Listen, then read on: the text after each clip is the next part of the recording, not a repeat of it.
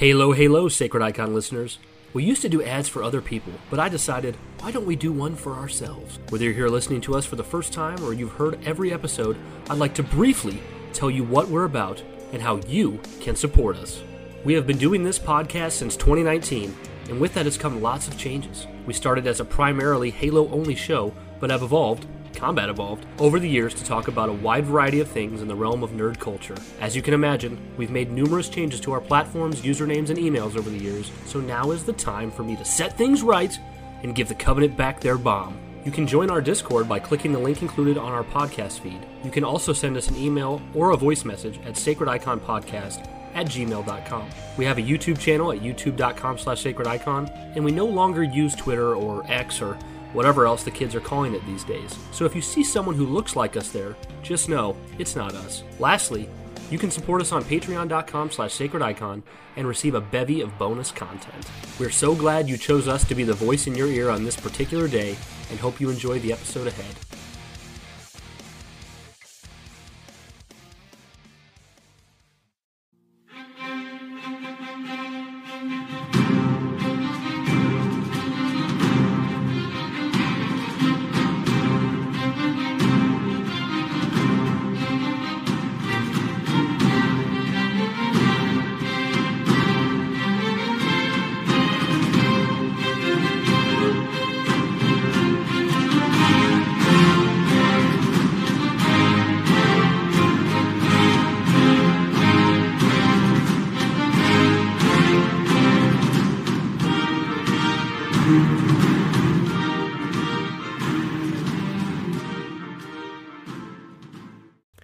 Hello there, and thank you for tuning your ears into Real Trap Shit.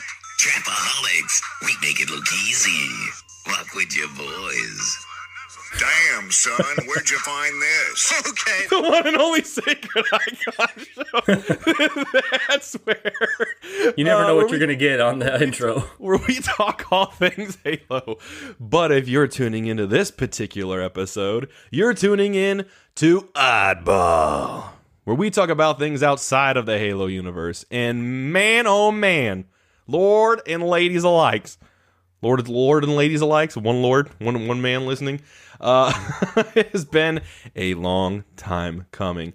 We have done some Star Wars episodes in the past, something that's very near and dear to my heart, but Hargis always pays his debts, and it's time we do a fun episode for my dear friend Brian, and we head to Westeros to talk a little Game of Thrones.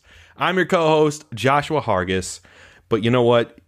There must always be a host in Winterfell. So joining me to take us through this and, percolate some enthusiasm is the one and only Brian Arvett. Josh, I'm really excited to have the floor to talk about Game of Thrones for a long time because I feel like there's no room for good conversation with it on anywhere else because everyone wants to just hit on the same notes. But now it's on my podcast, so I can talk about whatever I want and can't be interrupted. Josh, every time you do the oddball sound, I picture. So like, there's this scene in Game of Thrones where I'm sure you know that Theon Greyjoy at some point Ramsay cuts off his junk. Like about that, right? I remember that. Well, later on in the show, I think it might be the final season. Maybe it's season 7 you haven't seen yet. But there's a part where he gets in a fight with some people, and they're beating the crap out of him. And he's finally gets his comeback moment when they try to knee him in the balls. When they knee him, it doesn't hurt him at all. And then they knee him again, it doesn't hurt him at all. And he slowly looks up at him, and he smirks, and then he beats him up. And I'm like, every time you say oddball, I picture somebody kneeing you in the balls, and you're just like, oddball. And then you look up and your eyes roll back in your head, and you're like, yeah! You start just beating the shit out of them and stuff. Brings a whole new meaning to comeback. That's right. There you go. Guys. Brian is a huge fan of Game of Thrones. I was at one point a huge fan, and I fell off, and I still have yet to finish it, and we're going to get into more of that. But I think my real first notable conversation or impression of Game of Thrones actually was you, Josh. I'm pretty sure. Really? It was the year we met. So 2011. That was the year Game of Thrones started. Oh, it was. Holy shit! You mentioned to me the show being really good, but then you told me that, and I was like, oh, I'm kind of interested in it because Sean Bean, he looks like Boromir, and I was like, oh, well, he dies he dies in the first season, and I was like, oh, not interested in the show. I I really don't spoil that? Damn. Yeah, you did. Well, I rotten. think you probably, in typical Josh fashion, you probably asked me if I wanted spoilers, and I was like, I don't care. And so I was like, yeah, better. That sounds better. I don't think I'm going to be interested in that show if there's no Sean Bean, which was completely wrong, of course. But I ended up starting it, I think, 2013. End of 2013 is when I started the show. Okay. But yeah, Josh was watching it first, but he hasn't finished it. So, nowadays. Yeah, to preface, I watched. I caught up on every season, every episode, and all that stuff as much as I could. And then because I was watching it with my mom, and that kind of became a bonding moment where her and I could watch that show together. And it wasn't until like the fifth season, I think it was, where she moved, and she's not too far away, but she's about an hour away, so it got difficult for us to try to get together and do that. And I just haven't watched it since because I thought, oh, this is something I'll wait to do. My mom and I will pick this back up. Well, when I was recently over visiting her guys, and I was just talking to her about Game of Thrones, and she mentioned offhand that she had just recently tried to, was trying to get back into it herself. And so basically once I heard that she had like kind of crossed that threshold of starting to watch it herself, I was like, oh, I'm going to have to start doing that soon, because Brian has been on me this whole year. Josh, I can't wait till you watch Game of Thrones. I can't wait till you finish it. When are you going to watch it? When are you going to pick back up on it? How are you going to do it? So yeah. Well, I think you'll be much closer to me in how much you like it than you will be to the people who hate it. There's a lot of people who hate it.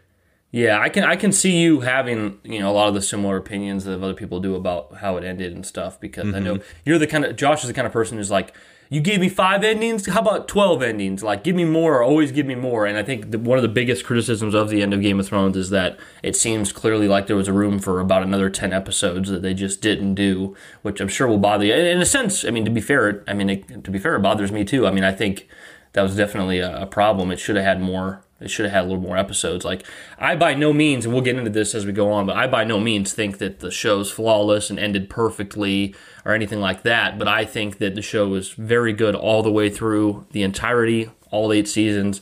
I can acknowledge some of those criticisms, like, it could have been longer, they could have touched on this more, whatever.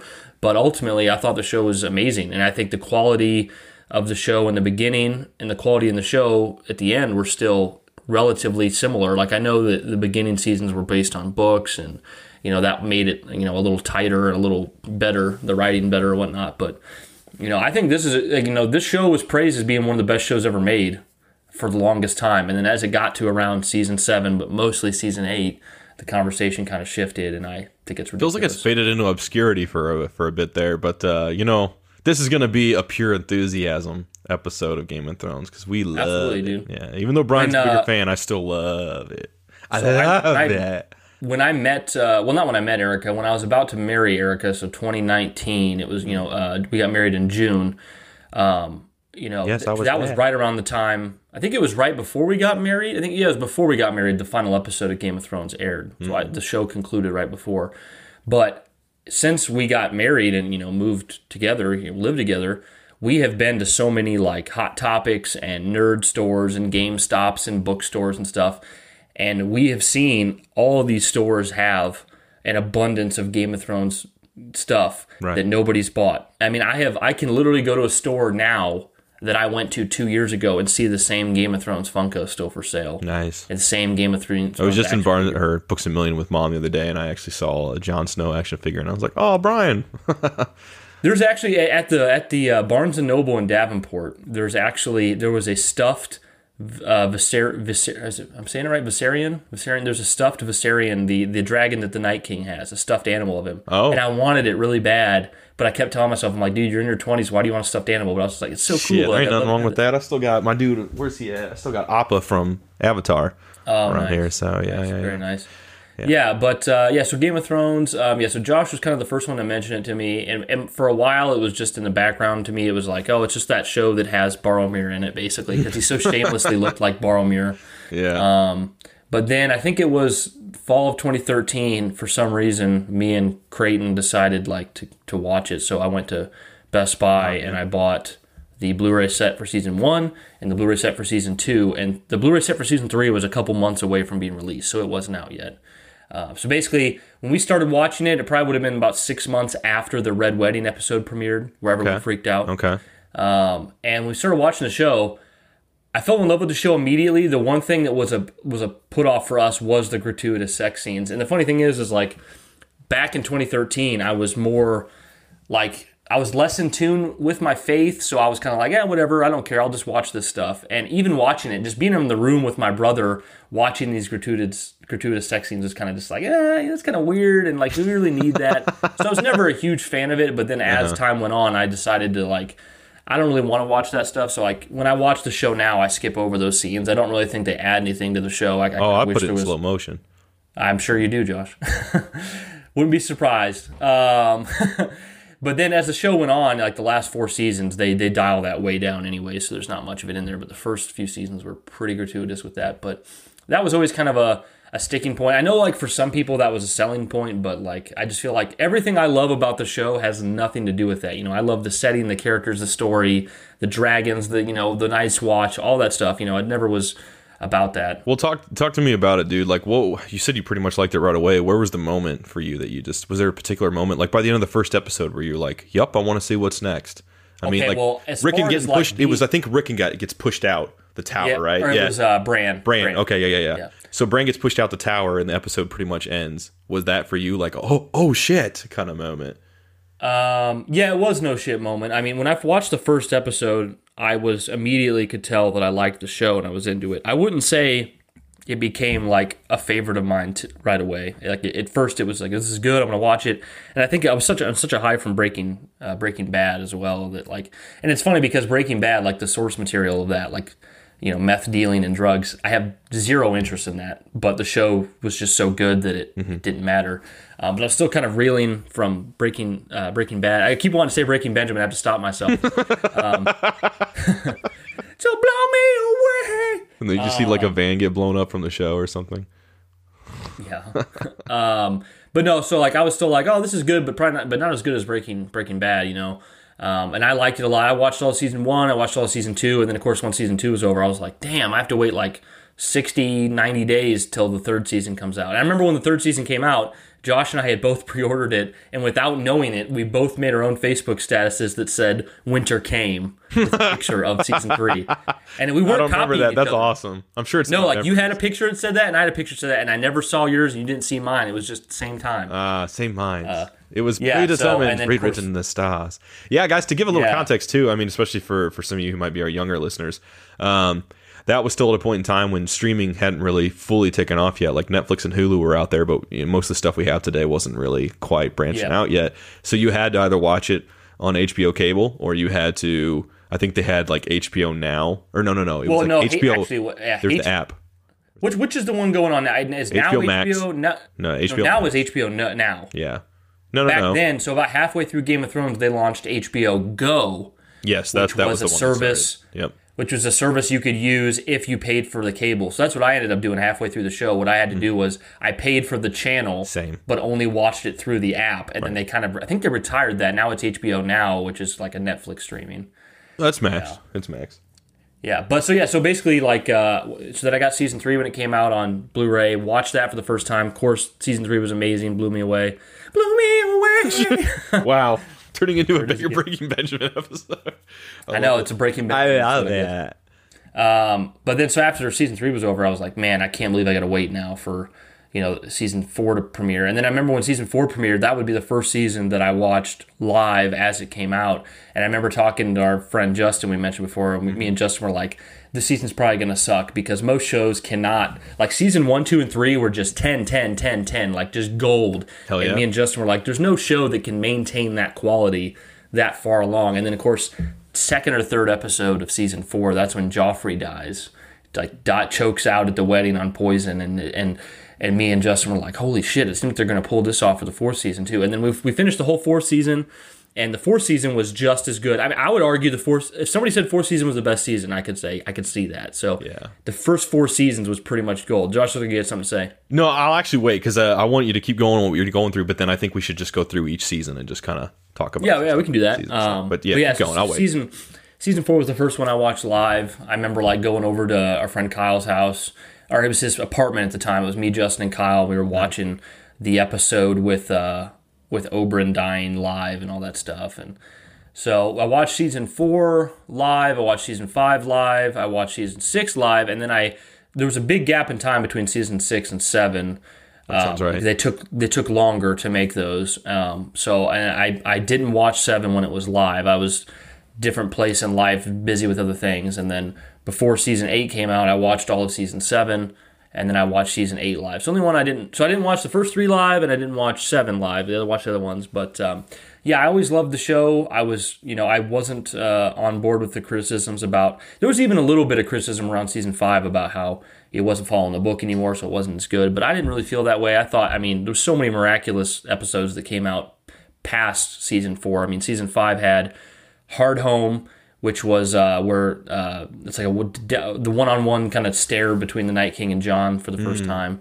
Season 6 had the Battle of the Bastards. You had the episode called Hold the Door, where you find out how Hodor got his name, which was just... I remember when I watched that episode, I was, shocked at how... I was probably being a little hyperbolic even though it is a great episode, but I remember watching the episode, and I thought, this is brilliant. I was just, stunned by the quality, because... It was it was damn. You've been watching the show for so long, and he, all he said was Hodor, and everyone called him Hodor, and you didn't think much of it. You just thought, oh, he's kind of dumb. He's he's stupid or whatever, or he's a big dummy. And then you get to that episode, and it's like, wait a minute. So Bran, as he was trying to become the Three-Eyed Raven, he went back in time and said something to I can't remember Hodor's real name now. I'm forgetting. I'll look it up while you're talking. But he said he made a command to Hodor in the present and the past at the same time, and it kind of crossed the wires of time and just completely mutilated his brain, and then made him just seize out, saying hold the door until he became Hodor, which was just a crazy scene. And of course he dies in that episode, which was really sad. Yeah, dude. Oh man, I'm trying to find his name. I actually can't find it, but yeah. Anyway, Philip or something. I don't know. Yeah, but anyway, that was a damn good episode. That was damn good. Yeah, television. so still stellar episodes going forward. Season 7 had less episodes that were that quality, but the episode where they go and try to in season 7 they try to go take a white. A white is the undead that follows the White Walkers. They try to capture one to bring back to Cersei to show her that the White Walkers are real. And in that episode, Daenerys loses a dragon, and it dies and falls into the icy lake, and then at the end of the episode the Night King pulls it out and revives it and turns it into his dragon, and I was like, holy that's some shit. Skyrim shit. Oh, dude, yeah, there's so many Skyrim moments in Game of Thrones. You feel like they almost waxing on, waxing off of each other. I remember in season 4, you see these skeletons get reanimated, and I remember in the moment, Justin was sitting next to me, we were both like, did they pull this out of Skyrim? It looks like a Skyrim Draugr. Looks exactly that's cool. Yeah, I guess I could see that now that I want to think back to it. Huh. Yeah. Brian, was there a reason actually why they actually shortened season 7? Did they have any reason behind that? I don't know. I know the haters would be like, oh, they shortened season 7 and 8 because they were sick of the show and they wanted to get over with so they could go work on Star Wars.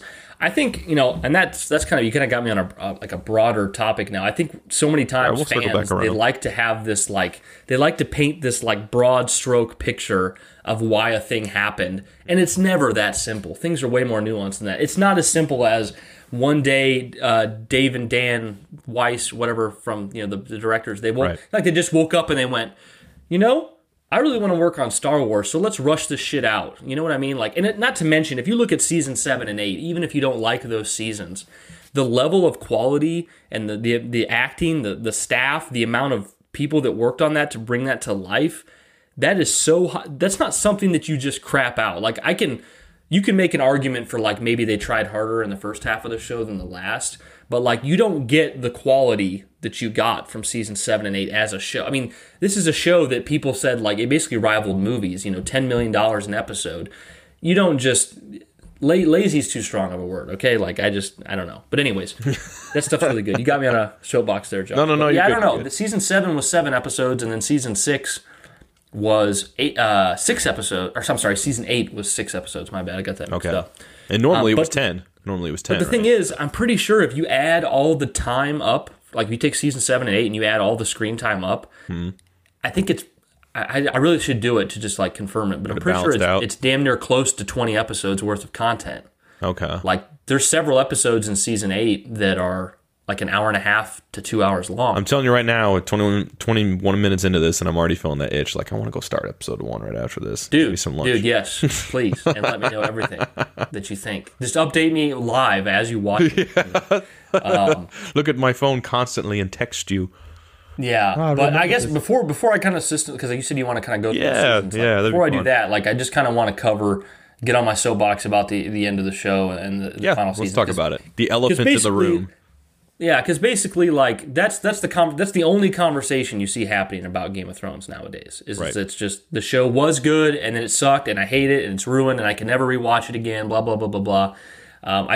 I think it's absolutely ridiculous. I think it's asinine. Yes, this is my opinion, but I think it's fair to be disappointed with the final season. I think it's fair to think the show wasn't as good in the end. I think it's fair to just express your disappointment. I know people in our community that are very level-headed, like Priyanshu, who he didn't like it either. So like, there's people like that I can't broad generalize everyone who talks about Game of Thrones. It definitely does seem like most people aren't level-headed, but there are level-headed people who still didn't like it. I mean, it's all opinion, right? But I think the level in which people try to paint it as it's objectively bad and it was objectively ruined and everyone was lazy and no one cared, it's just ridiculous. I bought the collector's set that has all the behind-the-scenes stuff and even behind-the-scenes stuff that happened, before and after season 8.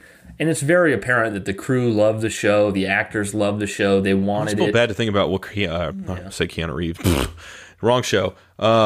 Emilia Clarke, what she was going through with some of her trauma and shit like that. I can't remember if that's on the behind the scenes or some other thing. I think that was early on in the show, though. I don't know now, but Phil. Or maybe halfway through, I can't remember. Yeah, it was like a brain aneurysm. Yeah, it was something like that. Yeah. Yeah, but no, like if you Google search and stuff, like Cass reacts to season 8, or you can go on YouTube and you can find people who made videos. A little bit of that because they were like advertising that documentary that was going to come out, and I was like, nope, can't watch it until I get through the whole show. That's going to be my victory lap. Icing on the cake is to watch. Yeah, no, it's a good, but it looked good. It looked damn good. Yeah, I really enjoyed it. But like people they'll take a bunch of clips and they'll try to make it seem like the whole crew hated the final season of the show, and it's just not true. It's the stuff's taken out of context. I mean, I'm sure there is somebody who worked on the show who didn't like it, but it's very clear. Like if you watch the behind the scenes stuff, like this crew is a family. These actors loved each other. They loved their time on the show. Many of them thought the ending of the show was brilliant. But anyways, going into some of those criticisms with the end of the show, a lot of people wanted.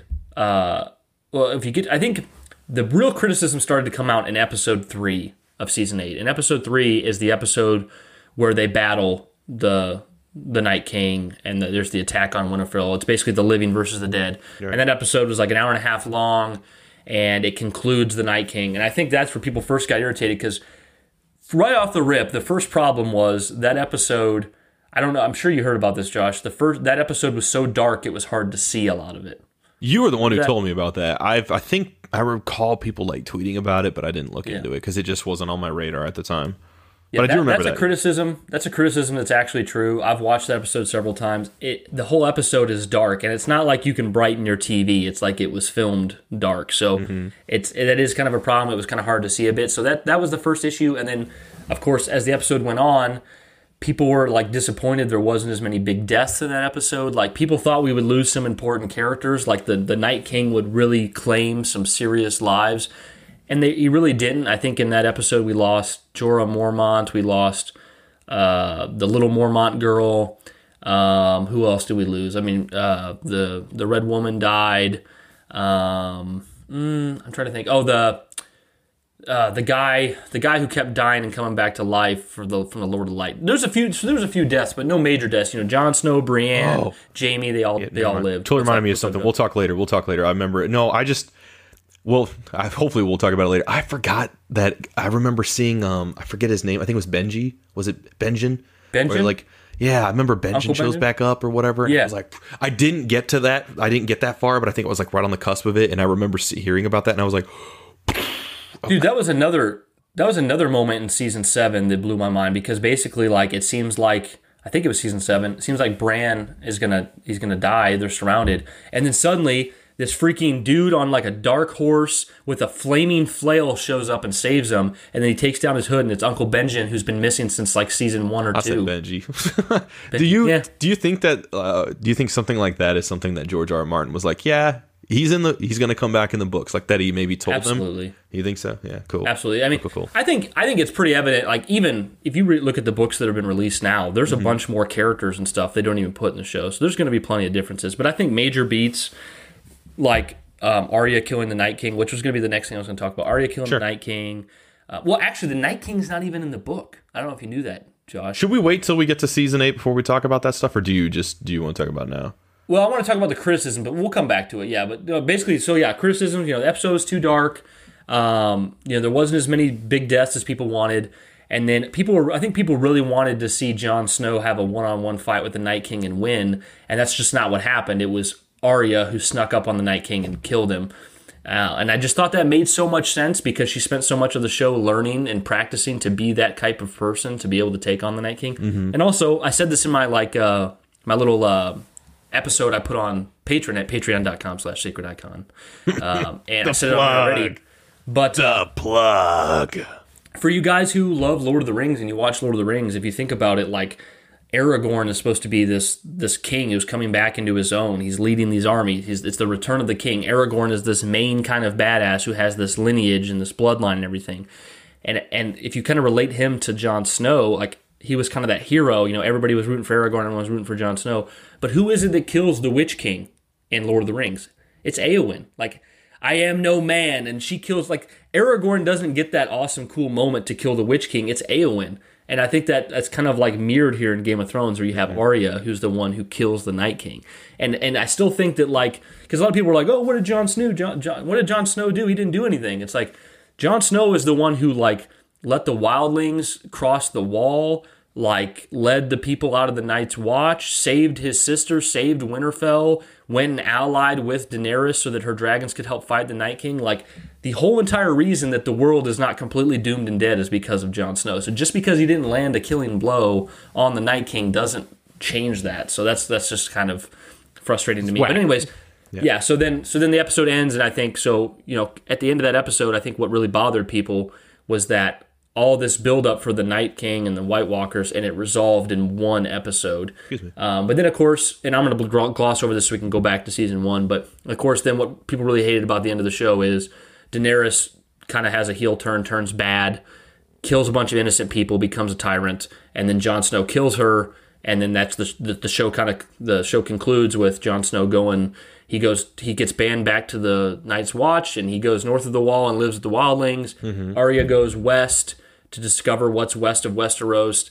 Nice. Sansa, what's that? No, I love that. He goes to discover what's west of Westeros. Well, she says that in the show. She's like, has anybody ever, like, do you guys know what's west of Westeros? And everyone's like, no. And she's like, well, I'm going to find out. And that's what she does. They're like, why? They're like, why? And she's like, well, George R. R. Martin, the author, our God. Yeah, that probably was a plot point for Atlas. Yeah. No. And then Sansa gets to become the queen in the north. She gets to separate from the Seven Kingdoms and become a queen there. Bran becomes the king. So, the show ends, and I think people thought it ended too abruptly. A lot of people didn't think it would made sense for Daenerys to turn, but if you watch the show, she's constantly burning people alive, making threats.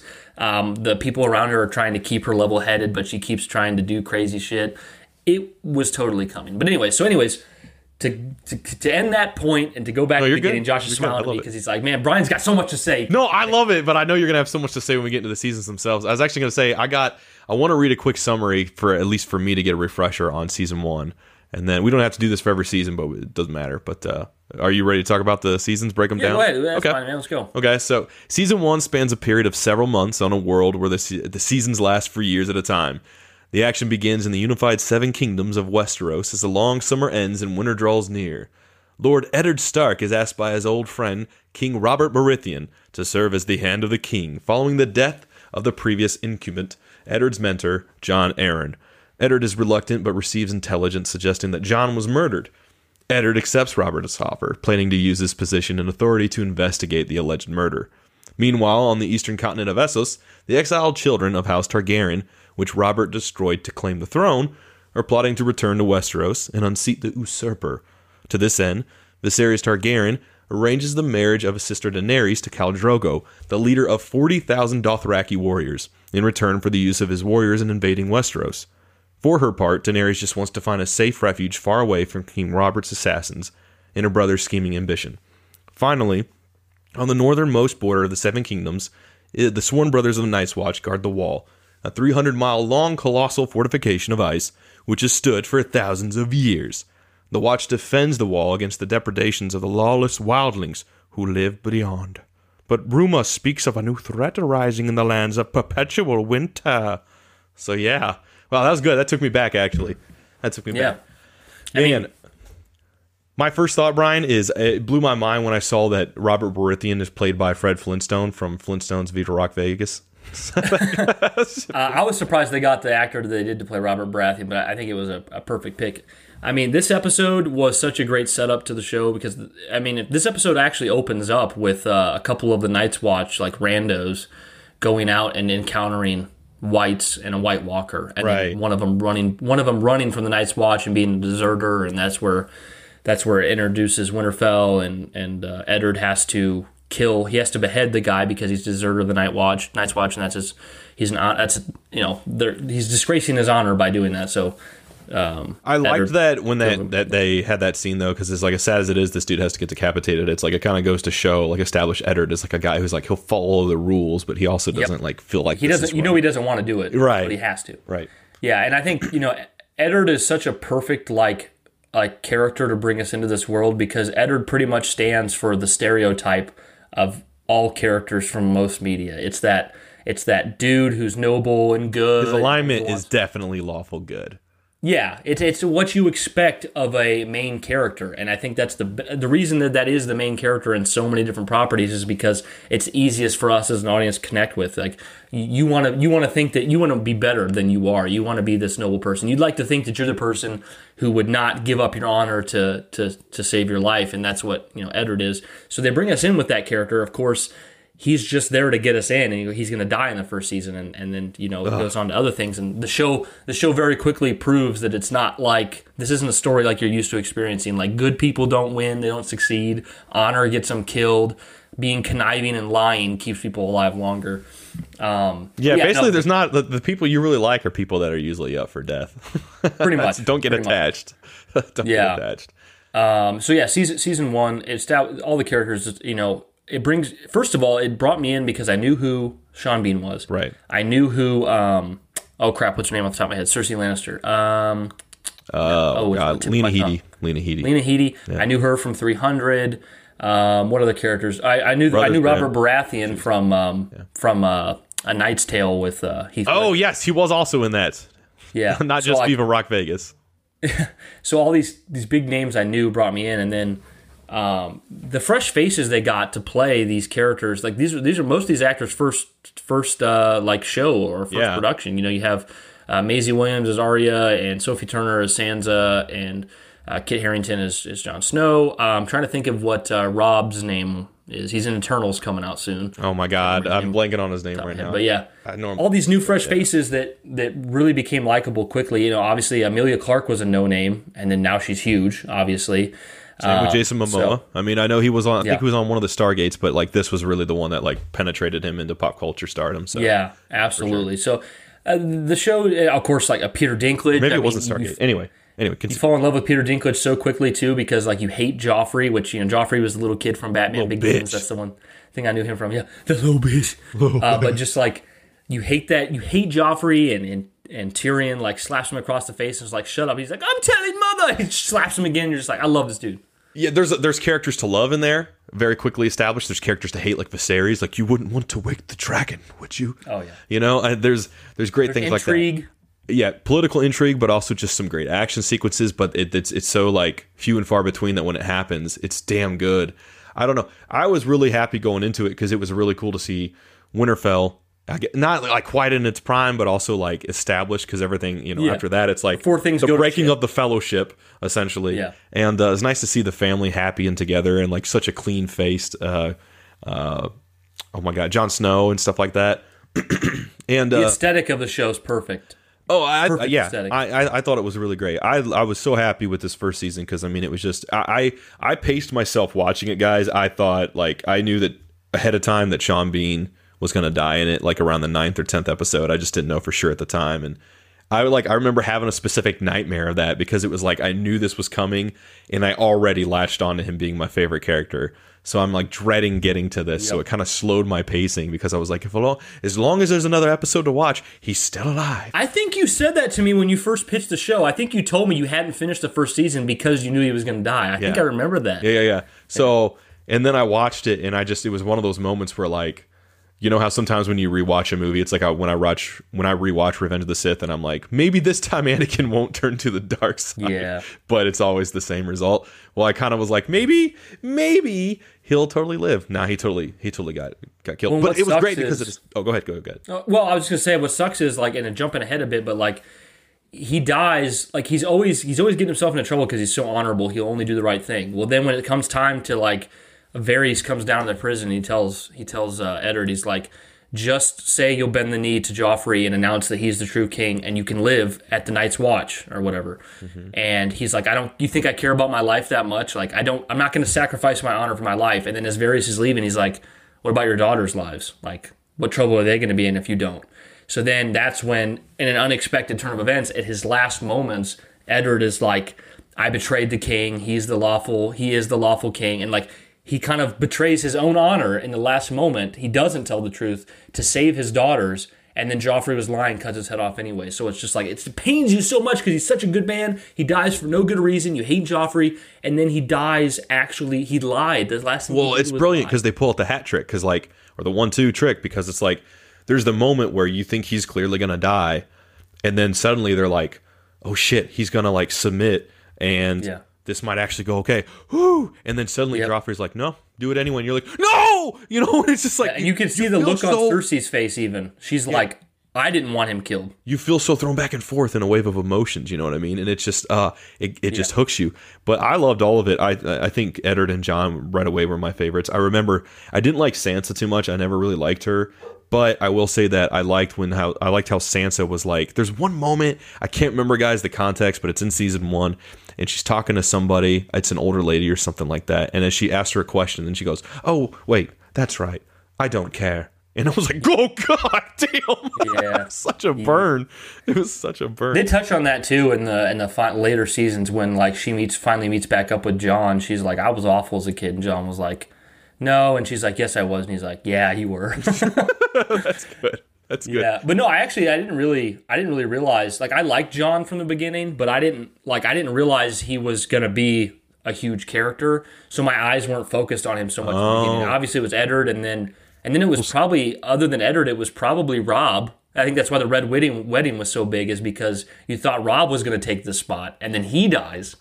And then it becomes clear later, okay, Jon's the main. He is the ice of this Ice and Fire story. Okay, interesting. Because I thought Jon was definitely like primed to be like some kind of main role from the get go. But Robb I always felt like was the wild card, where I was like, I wasn't sure where it was going to go. But I think it was around season 2. I went and just, after finishing it, I was like, man, I cannot wait for season 3. I went and spoiled myself on the wiki and just read everything in the books and tried to get caught up. And I was like, I mean, we'll get into that as we get to the subsequent seasons, but I was like, oh shit. I started to speculate, and then I started to see other people that were thinking Jon is the bastard Targaryen, basically. Mm-hmm. And I was like, and they kind of hint at that maybe being a thing in season 1 when Eddard's talking to him.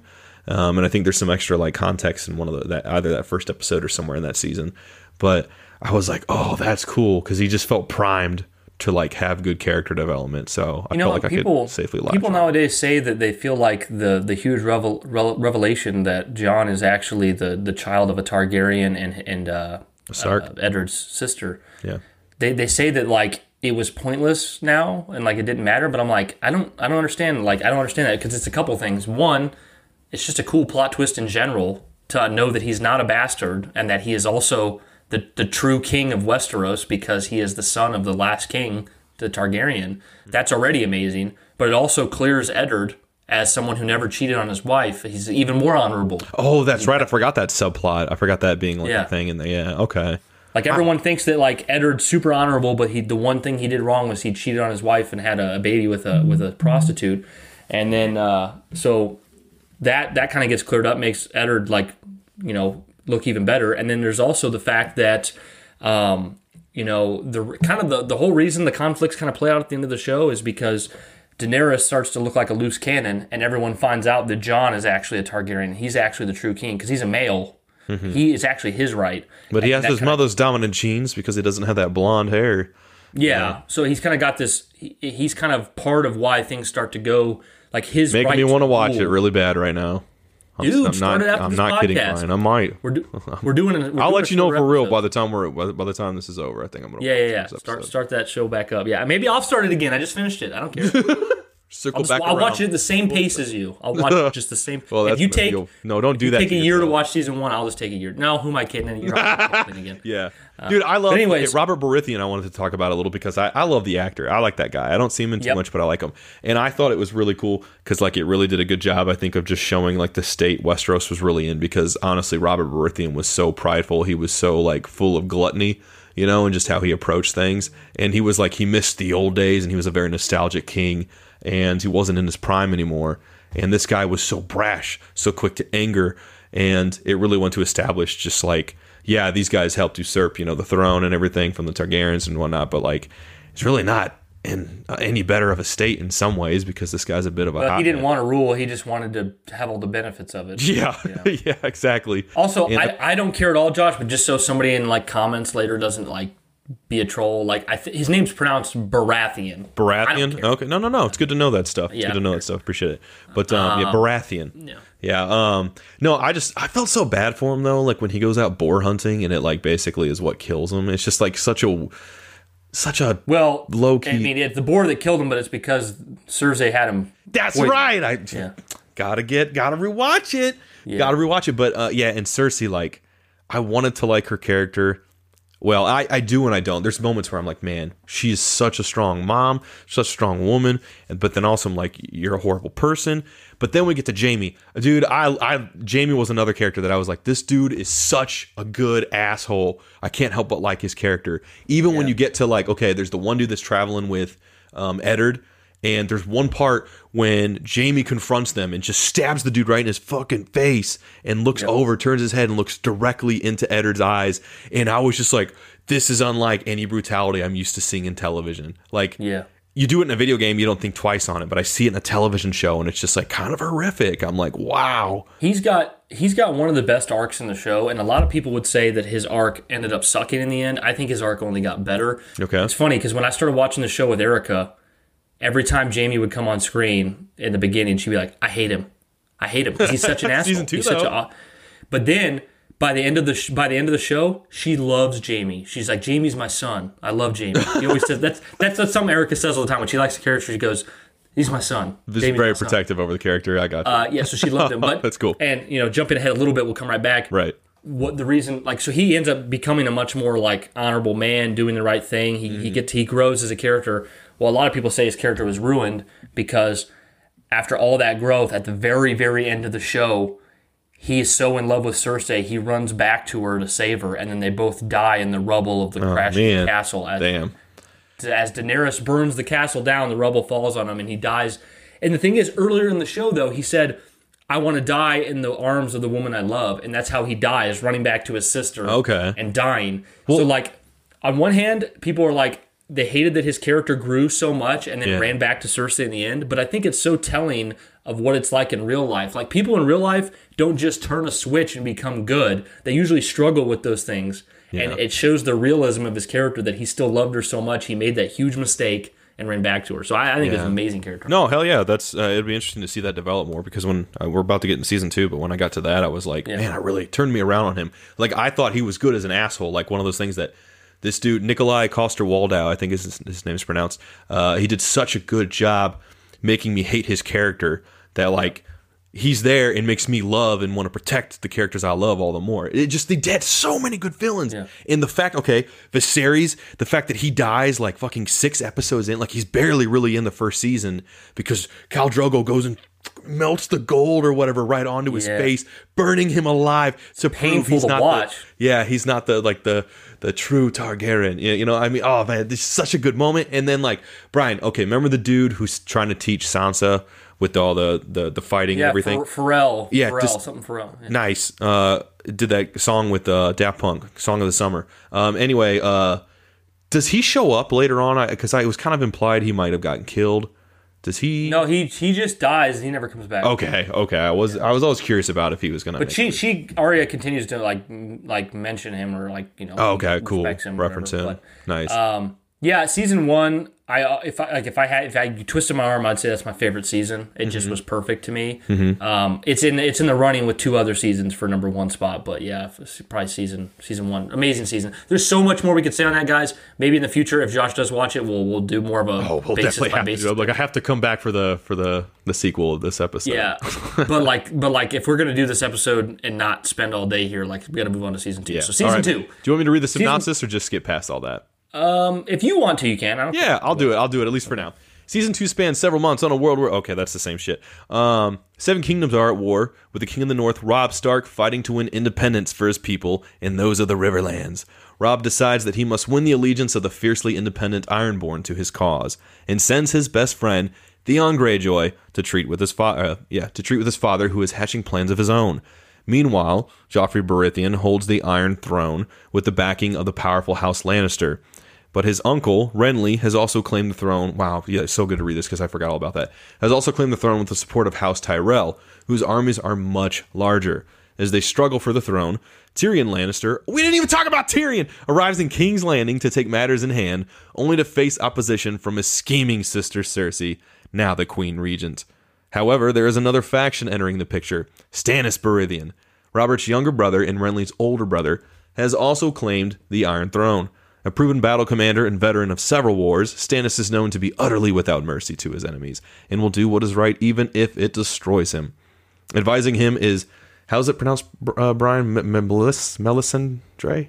Melisandre, thank you.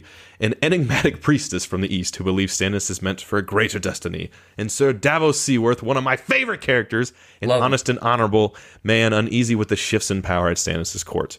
Far to the east, Daenerys Targaryen has hatched the only 3 dragons in the world. Eventually, they will grow into terrifying monsters capable of destroying cities at her command. But for now, they are still hatchlings and vulnerable. With her Khalizar gone, Daenerys and her small band of followers must find a way across a forbidding wasteland and find new allies to support her claim to the Iron Throne. In the distant north, the Night's Watch has mounted an expedition beyond the Wall, searching for missing rangers and investigating rumors of wildlings gathering in the mountains. For Jon Snow, this will be a rite of passage, as he is asked to make difficult choices for the realm and for himself.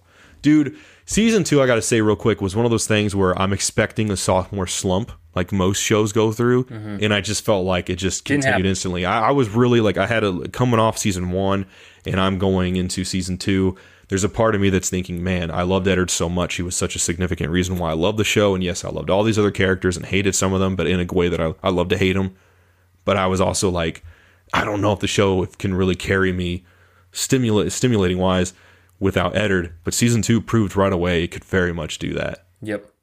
Yeah. I mean, one thing, and of course, we don't have time to cover all this stuff, so we're going to keep missing it. But like, we forgot to mention that like season 1 ends on an amazing like hook for the next season because it ends with Daenerys walking into the fire, coming out. Naked with 3 dragons. Yeah. Oh my goodness, that was an 3 amazing. 3 dragons are on screen, and the seat. Yeah, it kind of zooms up on her face, and there's these dragons, and that's where the scene ends, and you're like, holy shit, like, Daenerys is the Queen of Dragons, she's got these dragons, so this very girl cool. is on fire. This girl is on fire.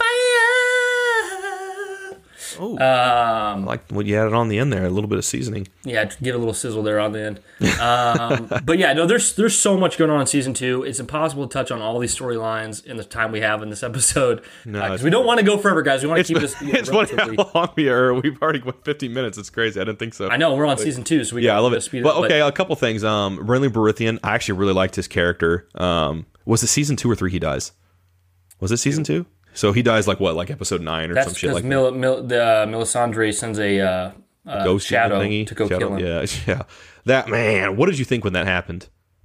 I was like, this show is freaking weird, man. 'Cause she like, she's pregnant in like 2 minutes. Like in one scene, she's not pregnant, and then suddenly she's got a pregnant belly, and then Davos has to bring her to this place, and she spreads her legs and gives birth to a shadow that comes out of her. And Davos is like, what the fuck was that? He's like terrified of it. He's like, this is creepy shit, and then goes and kills Renly, and then Brienne freaks out, of course, because Brienne's got like a little crush on Renly. Because Captain she Phasma. says later in the show that like she was like dancing. She was like at a dance or something, and like all the boys were making fun of her for being a big ugly woman. Yeah. And Renly, even though he was gay, nobody knew he was gay, but she did. But he came and like danced with her to show that, to make her feel better, and that's why she like fell in love with him. Yeah, he was such a good character in the short time he was there, dude. I really liked him. He was a good guy. I didn't think he was like prior to his death. I didn't think he was necessarily going to be one that came out of it on top or anything. But I was just like, man, he's likable. It's interesting the internal politics of like how everyone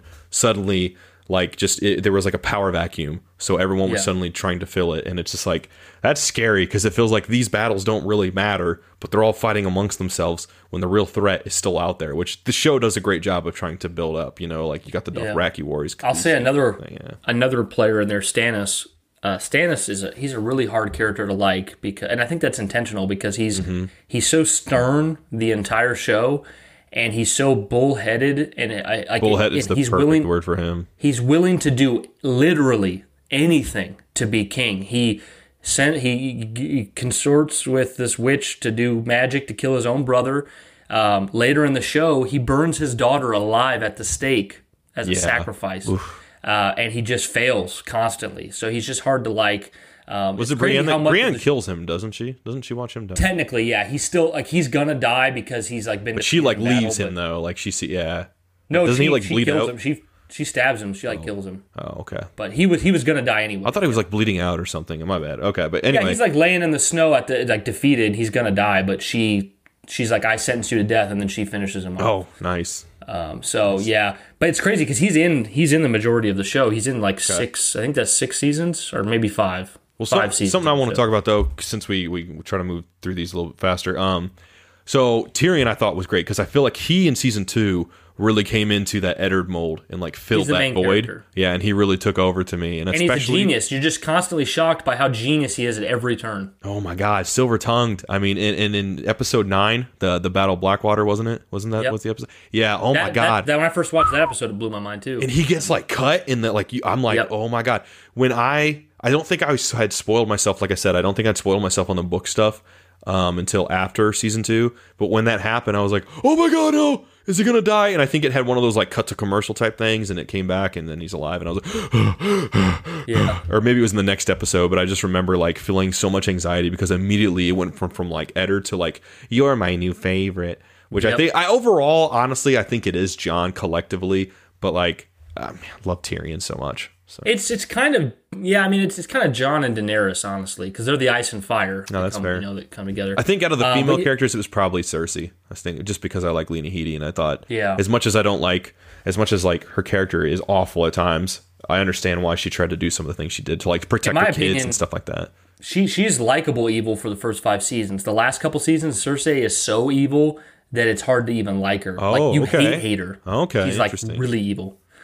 Because we're gonna get there anyways. But in I think it's the end of season. It might be season 6. I'm not quite sure. Season 5 or season 6. She's so sick of like not winning that she blows up basically the church of King's Landing full of people.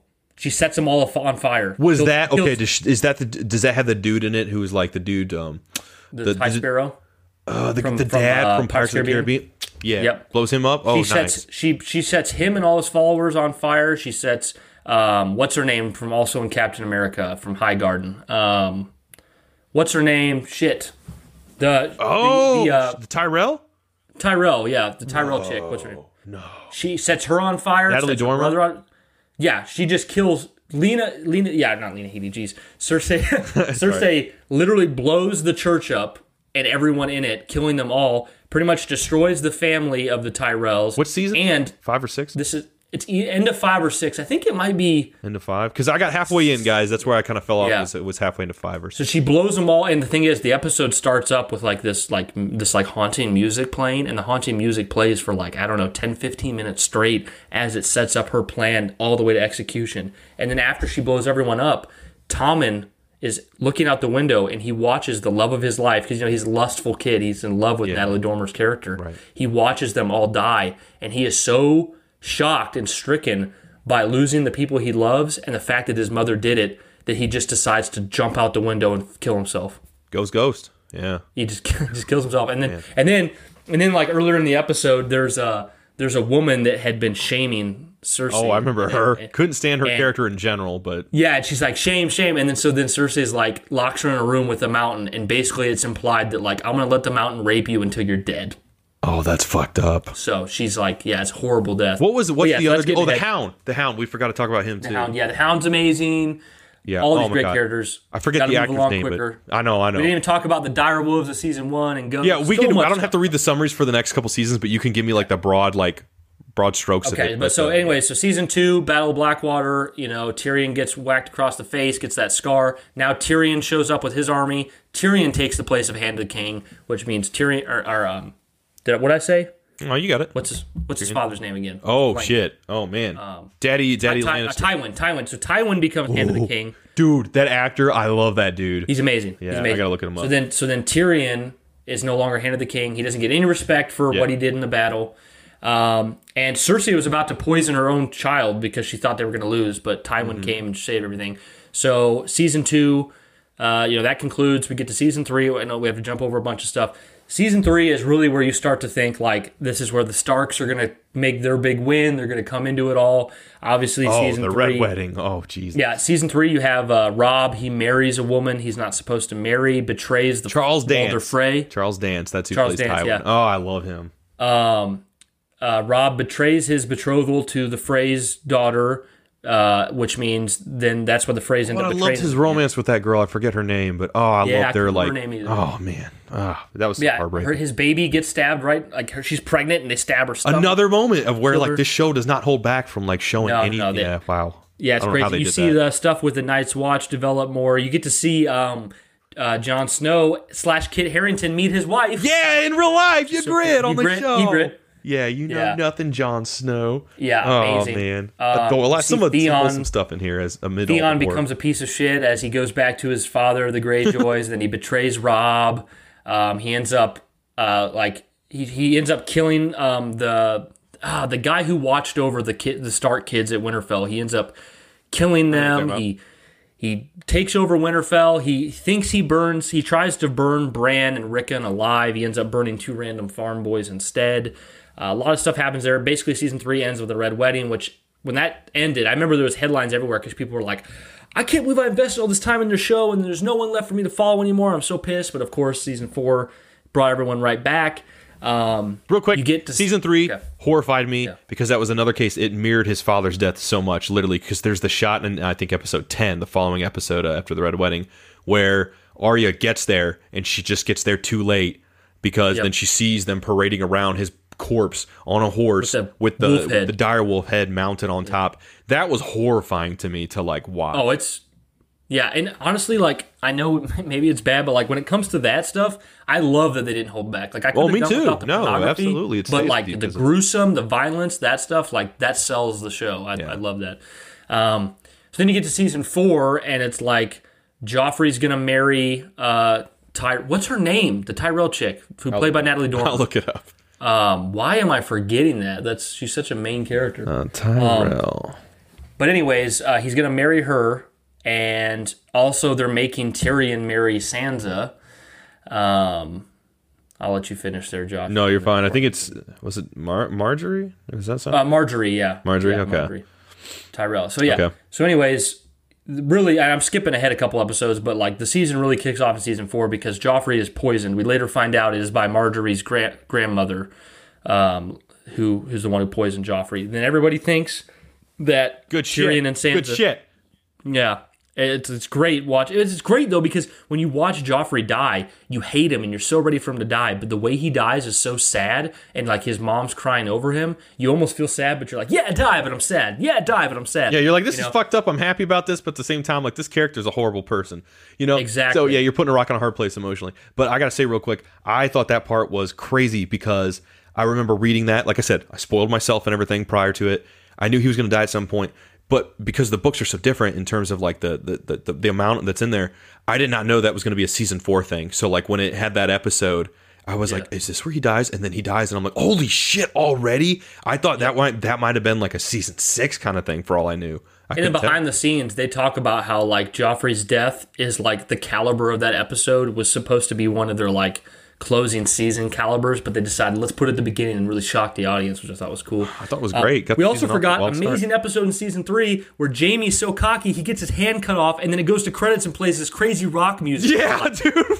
You're shocked. I'm watching that with my mom, and like we just sat there like in silence, and I was like, "Is this did they fuck up the edit or something?" I was like, we were really stunned in that moment. The music didn't fit Game of Thrones at all, but it was to add to that shock. Yeah.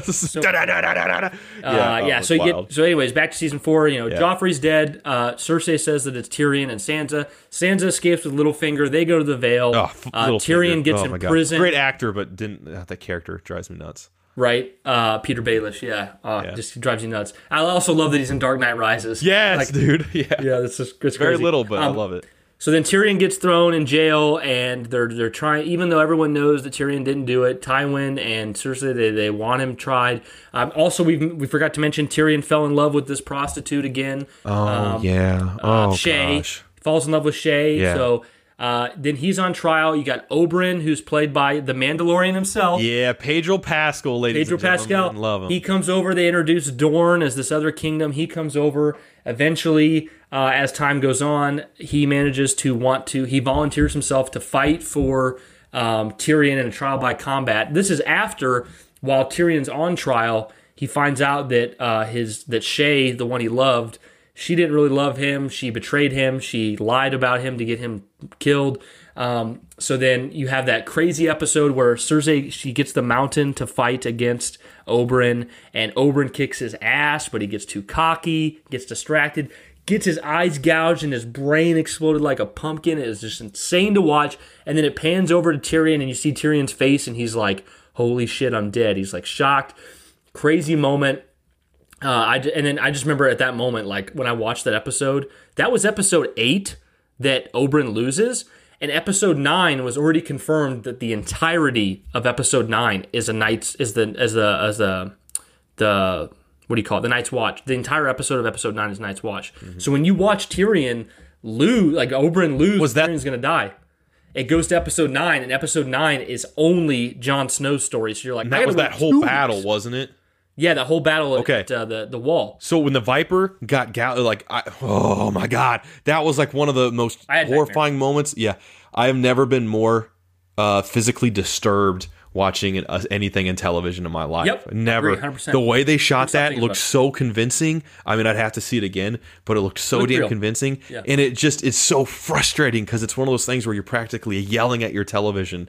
Like, what are you doing? And as soon as he gets the grip, he gets his head in his hand. It's like, no, because he clearly whooped his ass. And it's like, God damn it. And it just, it's one of those things where I'm like, there's an alternate timeline where things are so different. Things could have went better. But fuck, I was so mad at Oberyn. And I also just loved his character. And he seemed like a decent dude. I mean, there's a lot of black and things aren't so black and white. Well, the only reason he was fighting the Mountain is because the Mountain had raped and killed his sister. Yeah, so he was trying to get revenge, and also he was like befriending Tyrion, and it was just like, oh, this is so cool. But fucked up. And then the battle, or the whole Ygritte thing was just really cute. It was really great to see Jon kind of like get into this morally gray position of like, I don't like these people, but also like, there's more to them than what everyone thinks of them as, and then also like they're bad guys. Exactly. And then Ygritte is this girl he's falling for and everything, and then they have this battle. Oh man, God, such a great loved battle. third season. Was that, you said that was, no, that's fourth season. I'm sorry. Season Love the fourth 4. season. See, I would say if I was trying to be objective, I could almost say 4 is objectively, like on a critical level. Season 4 was just That's either my favorite or my second favorite. yeah, it was amazing. But then, against my better judgment, when Oberyn died in the episode cut, and I already knew that next week's episode was Night's Watch only, I was like, I cannot go on thinking that Tyrion might die. So I went and spoiled myself from the books. There you go. And I was like, okay, he doesn't die, he escapes. So then we get to that final episode of season 4, and Jaime lets out Tyrion, which is like this bro moment. You're so happy about it. And then Tyrion's about to leave, and he's like, wait a minute, I want to go turn around and see what's going on with, my father or whatever. Man. And he finds Shay on the bed, finds out that Shay is sleeping with his own freaking father, so he strangles Shay, and he cries about it because even though he hates her for doing what she did, he's in love with her, so he's like crying about it. And then he goes to the bathroom, and his dad's sitting there on the toilet, and he's like, basically, he holds the crossbow up. He's basically like, I'm going to kill you. And Tywin tries to do his typical antics. And Tywin's like, you're my son. You're a Lannister. Let's go talk about this. And he's like, do you think I'd really let you die? Do you think I was really going to sentence you to death? No, I love you. You're whatever. And then he shoots his dad anyways. And then Tywin immediately looks down at the arrow and he's like, you know what? I take back everything I said. You're not a Lannister. You're scum. I hate you. You're never one of us. You killed your mother. You're a piece of shit. Of course I'd let them kill you. And then that's when Tyrion's like, okay, you're really dead. Shoots him again. Then he flees, and he's fleeing with Varys on that ship. Love as Varys. Love Varys. Yeah. Oh my god. Varys is awesome. Top 5 favorites. Which sucks because Varys ends up, you know how Varys dies? He gets burned alive by Daenerys' dragon. No. She sentences him to death. So, yeah. But anyway, so that season ends, and amazing ending of the season. You're like, Tyrion's still alive. So then you get to season 5. We're an hour and 7 minutes, Josh. Keep going. It's all right. Sorry, we'll get to it. We're going to rush through this. But yeah, so season 5, it has some slower moments purposely. I think some people were complaining about that, but it's kind of slower in the beginning. You have Varys trying to convince Tyrion that he still has work to do. Varys believes in Daenerys. He thinks that she's the future at this point, and he takes Tyrion to meet her. That happens. You have Jon is letting the wildlings in to. He wants to let them into the Night's Watch, cross the wall because he's like, we need their help, for the coming wars. What's his best friend? What's his friend? We haven't even spoke of him. Oh, Sam. Sam's great character. And Sam. When he gets the moment when he actually kills a White Walker, amazing. Samwell Tarly, yeah. What's hilarious is when Gilly sleeps with him, and when she first thrusts on him, he's like, oh, he's never had sex, and he's just it's so funny. I love Sam so much. Yeah, Sam's are the best in Lord of the Rings and Game of Thrones. Hell yeah. But anyways, so season 5, basically everyone in the Night's Watch is, half of Night's Watch is starting to hate Jon because he's siding with he's telling them that the wildlings aren't bad, he's going to let them in. So then kind of the big, once again, skipping over so much stuff that happens in that season, you get to the big moment, which is, I think, the 8th episode, which is called Hardhome, and that's where Jon goes with Tormund, the leader of the wildlings at this point, the red-haired guy, the wildling, red-haired wildling. Yeah. He goes with them to go. He goes to tell the wildlings that he's going to let them go through the Night's Watch, pass the wall, and take up settlement on the other side because he wants them to ally against each other. He's like, when the Nightwalkers come, I want us to be allies. So he goes over with them, and they get there, and they're trying to side with the wildlings and convince them to come back. But as they do that, all the White Walkers show up, and this is where you see on the hill there's the Night King in the center and his lieutenant White Walkers on the side. There starts to be tens of thousands of whites, undead rushing in, and this is where they're all trying to run as fast as they can. The Night's Watch and the wildlings to get on the boats, and they're rushing, and people are dying like crazy. And then this moment, it felt like my heart stopped when I watched this moment when I watched it live. You have Jon is standing on the boat as the boats are fleeing from the shore, and the Night King slowly walks up to the edge of the shore, and it's just Jon staring at the Night King staring at Jon. They cut all the music, so there's no music. All you hear is air. And then suddenly the Night King slowly raises his hands, and you see all the little children that were just killed come up, and his dead just he already has 10,000. He's like, not only did I have 10,000, here's another several hundred I just killed. Yeah, he said, fuck around and find out. Don't start nothing, won't be nothing. Yeah, basically. Yeah, and Jon's just holy shit, and then it just cuts and the episode's over. And you're like, holy shit, this is insane. That episode is amazing. And then you get to the end of the show, the final episode of the season, and the little boy, which forget his name off the top of my head, little boy who's in the Night's Watch, he runs into, because at this point, Jon Snow is the Lord Commander. He runs into Jon Snow's office and he's like, "Hey, we found Uncle Benjen. He's here. Come follow me." And he runs outside, and Jon Snow follows him into a crowd. And when he gets to where he's been led, there's a sign. There's a sign that says "Traitor," and then everyone in the Night's Watch just stabs the heck out of Jon and kills him. Yeah. And at this point, there is no books done by J.R.R. Martin to say what happened. Yes. Because I was going to say, when I was reading up and spoiling myself, that was as far as it had gotten with Jon's story, and there was still more with some of the other characters, but that was as far as his narrative had gotten. Yep.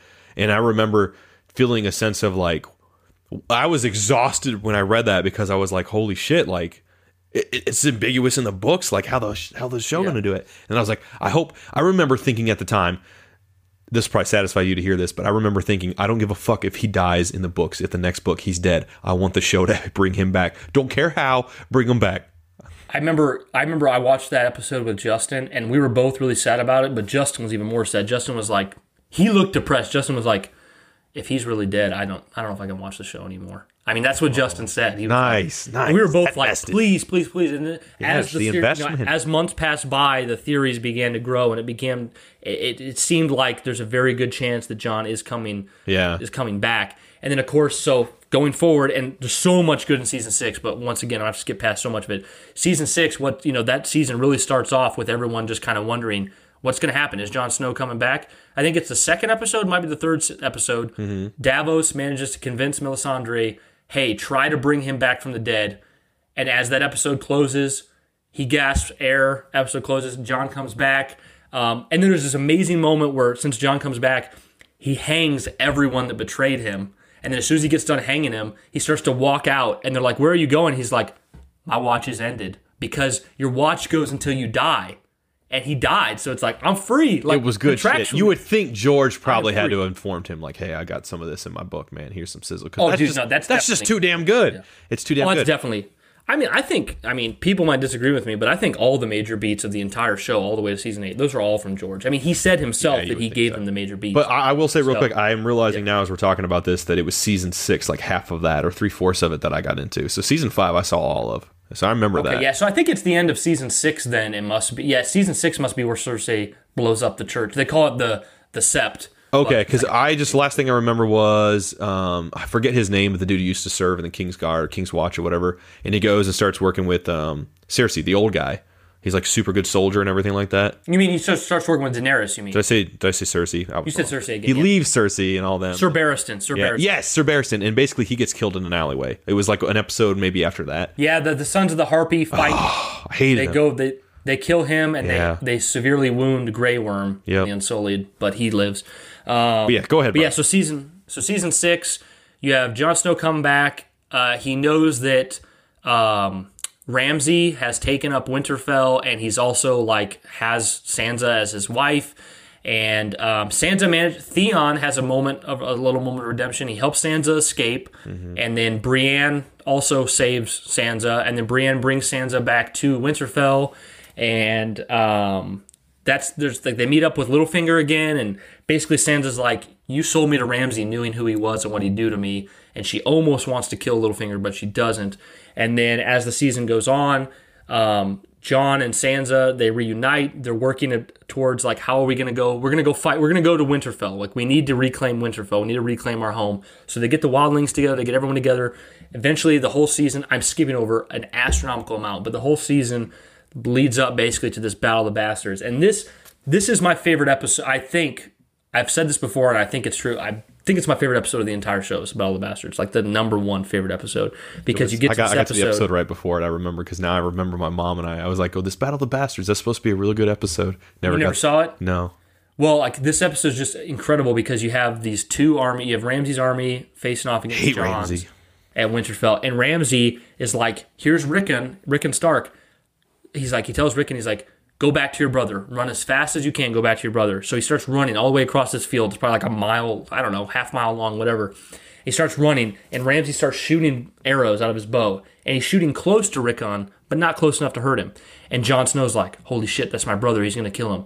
So he hops on his horse, he rides as fast as he can, and it shows Rickon running towards Jon, and the arrows keep missing. And right as Jon's hand is like a foot or two away from grabbing Rickon's, Ramsay shoots an arrow through Rickon's heart, and Rickon dies right next to Jon. And Jon is so freaking pissed, he abandons all reason, and he just Leroy Jenkins runs straight towards Ramsay's army without his army. Yeah. And what's crazy is, and I think this was intentional. I don't know if I've ever actually heard it was intentional, but I'm pretty sure it is. As he runs towards Ramsay's army and the two armies collide, it shows Jon. It does this cool, they're using green screen. It's obvious, but it's not obvious as in it's done poorly. It's as in there's no way they could do this without green screen. Mm-hmm. But it shows Jon. He's in the middle of this battle, and there are horses crashing around him, swords going above him, below him, spears coming by, and there's thousands of arrows volleying into him, and every single sword, every single arrow, every single horse, every single thing misses him. And to me, the visuals are so spectacular. I think what it's trying to show is he's the chosen one. The Lord of Light revived him. He can't die because everything is just avoiding him. Well, then it gets to this point where Ramsay's army completely circle around Jon's army.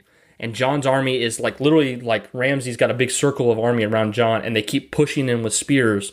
They keep pushing in Jon's army, and it gets to the point where Jon's army is so pushed together that Jon starts drowning on humans. There's so little air, he starts to drown in humans. And there's this really cool shot, one of the most iconic shots in Game of Thrones, where it's up from the sky. It's showing top down, and it's Jon managing to swim his way out of humans and gasp for air. And it's this pool of humans, and he's drowning. And it's crazy. And then just as you think everything's over, freaking Sansa rides up with Littlefinger and the Vale, the Knights of the Vale, and they completely take out Ramsay's army, and Ramsay's like, oh shit. Ramsay runs back into Winterfell, and Jon's like, no, I'm taking this dude out right now. So Jon runs with Tormund and the one left giant that's left, and they beat down Winterfell's gate, and he runs up to Ramsay, and Ramsay's like, hey, you know how you said you wanted a one-on-one battle last episode? Let's go ahead and do that now. And he just starts shooting arrows at Jon, and Jon puts up his shield for every arrow and stops every arrow, and Jon's walking towards Ramsay, and he gets to Ramsay, and he just starts beating the absolute shit out of Ramsay, and Ramsay's just covered in blood, and then Sansa walks up, and Jon realizes, satisfying. Oh, dude, it's the most satisfying thing ever. And Jon sees that, he looks up at Sansa and sees that he's lost in a blood rage, and he stops. And what's crazy too, in the behind the scenes, Kit Harington got so into it, he actually punched Ramsay's actor in the face. That's acting. Yeah, that's acting, baby. So basically they reclaim Winterfell. Okay. The banners are hung. Starks own it again, and then the episode ends with Sansa feeding Ramsay to his own dogs, and just the dogs eating his face off. And then what's so great is as Ramsay starts to get attacked by his own dogs, Sansa starts to look away, and she's like, no, I'm going to look. And she just stares at him as he gets eaten by the dogs. And then she turns around and walks away. And right before the camera goes black and the episode's over, she smirks like she's happy that he's dead. And it cuts. So good. So good. So, yeah. And then, of course, you got the whole thing with Cersei blowing up the church, like I said, and Tommen dying. So basically, by the end of that season, now Cersei is the queen of the Seven Kingdoms because all of her kids are dead. All of her kids are dead. There's also this whole plot that I didn't mention where she sends Jaime to go to Dorne to reclaim their daughter, and she dies too, and all this stuff. I remember that. Yeah. Yeah, so then you get to Season 7. Season 7, like I said, a couple shorter episodes. Season 7, you really start to see more of Daenerys being a little... descent into madness? She's her descent into madness. She's kind of be more... She's burning people alive. Her advisors are telling her, don't do this, and she's doing stuff anyways. You have Jon... they've proclaimed Jon the king in the north, but Jon's like, I gotta go meet with Daenerys, this queen of dragons, and I gotta convince her to come help us fight the Night Walkers.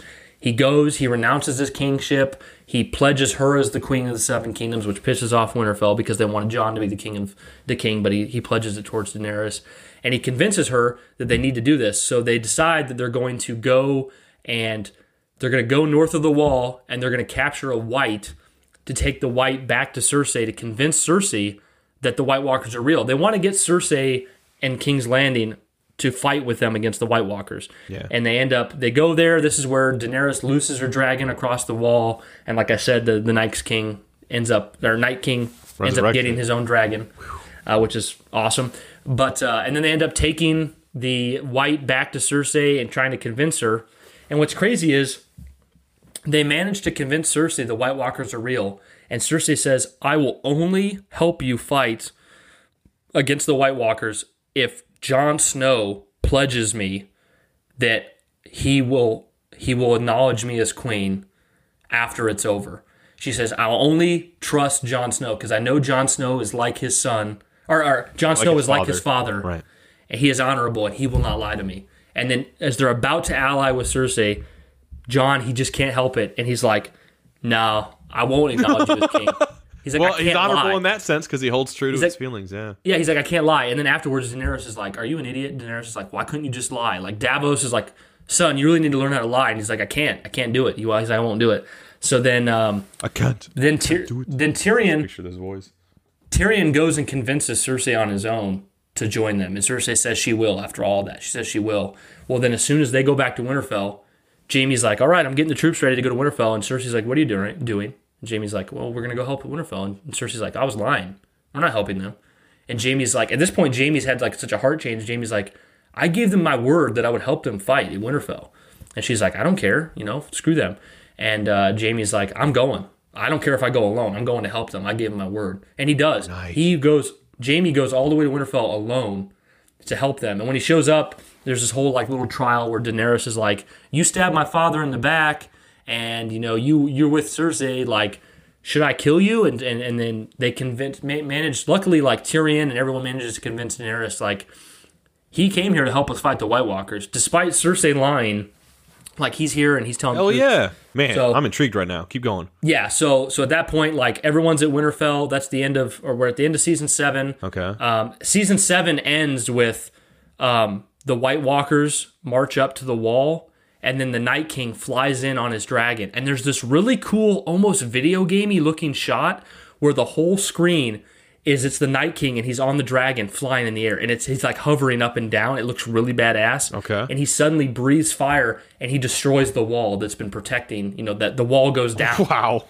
And then suddenly freaking the Night King and the giant that's been turned into a White Walker, all of the White Walkers, all the Whites start marching across the wall and making their way to Winterfell, and that's where season 7 ends. Is them making their way. Wow. So then you get to season 8. Wow.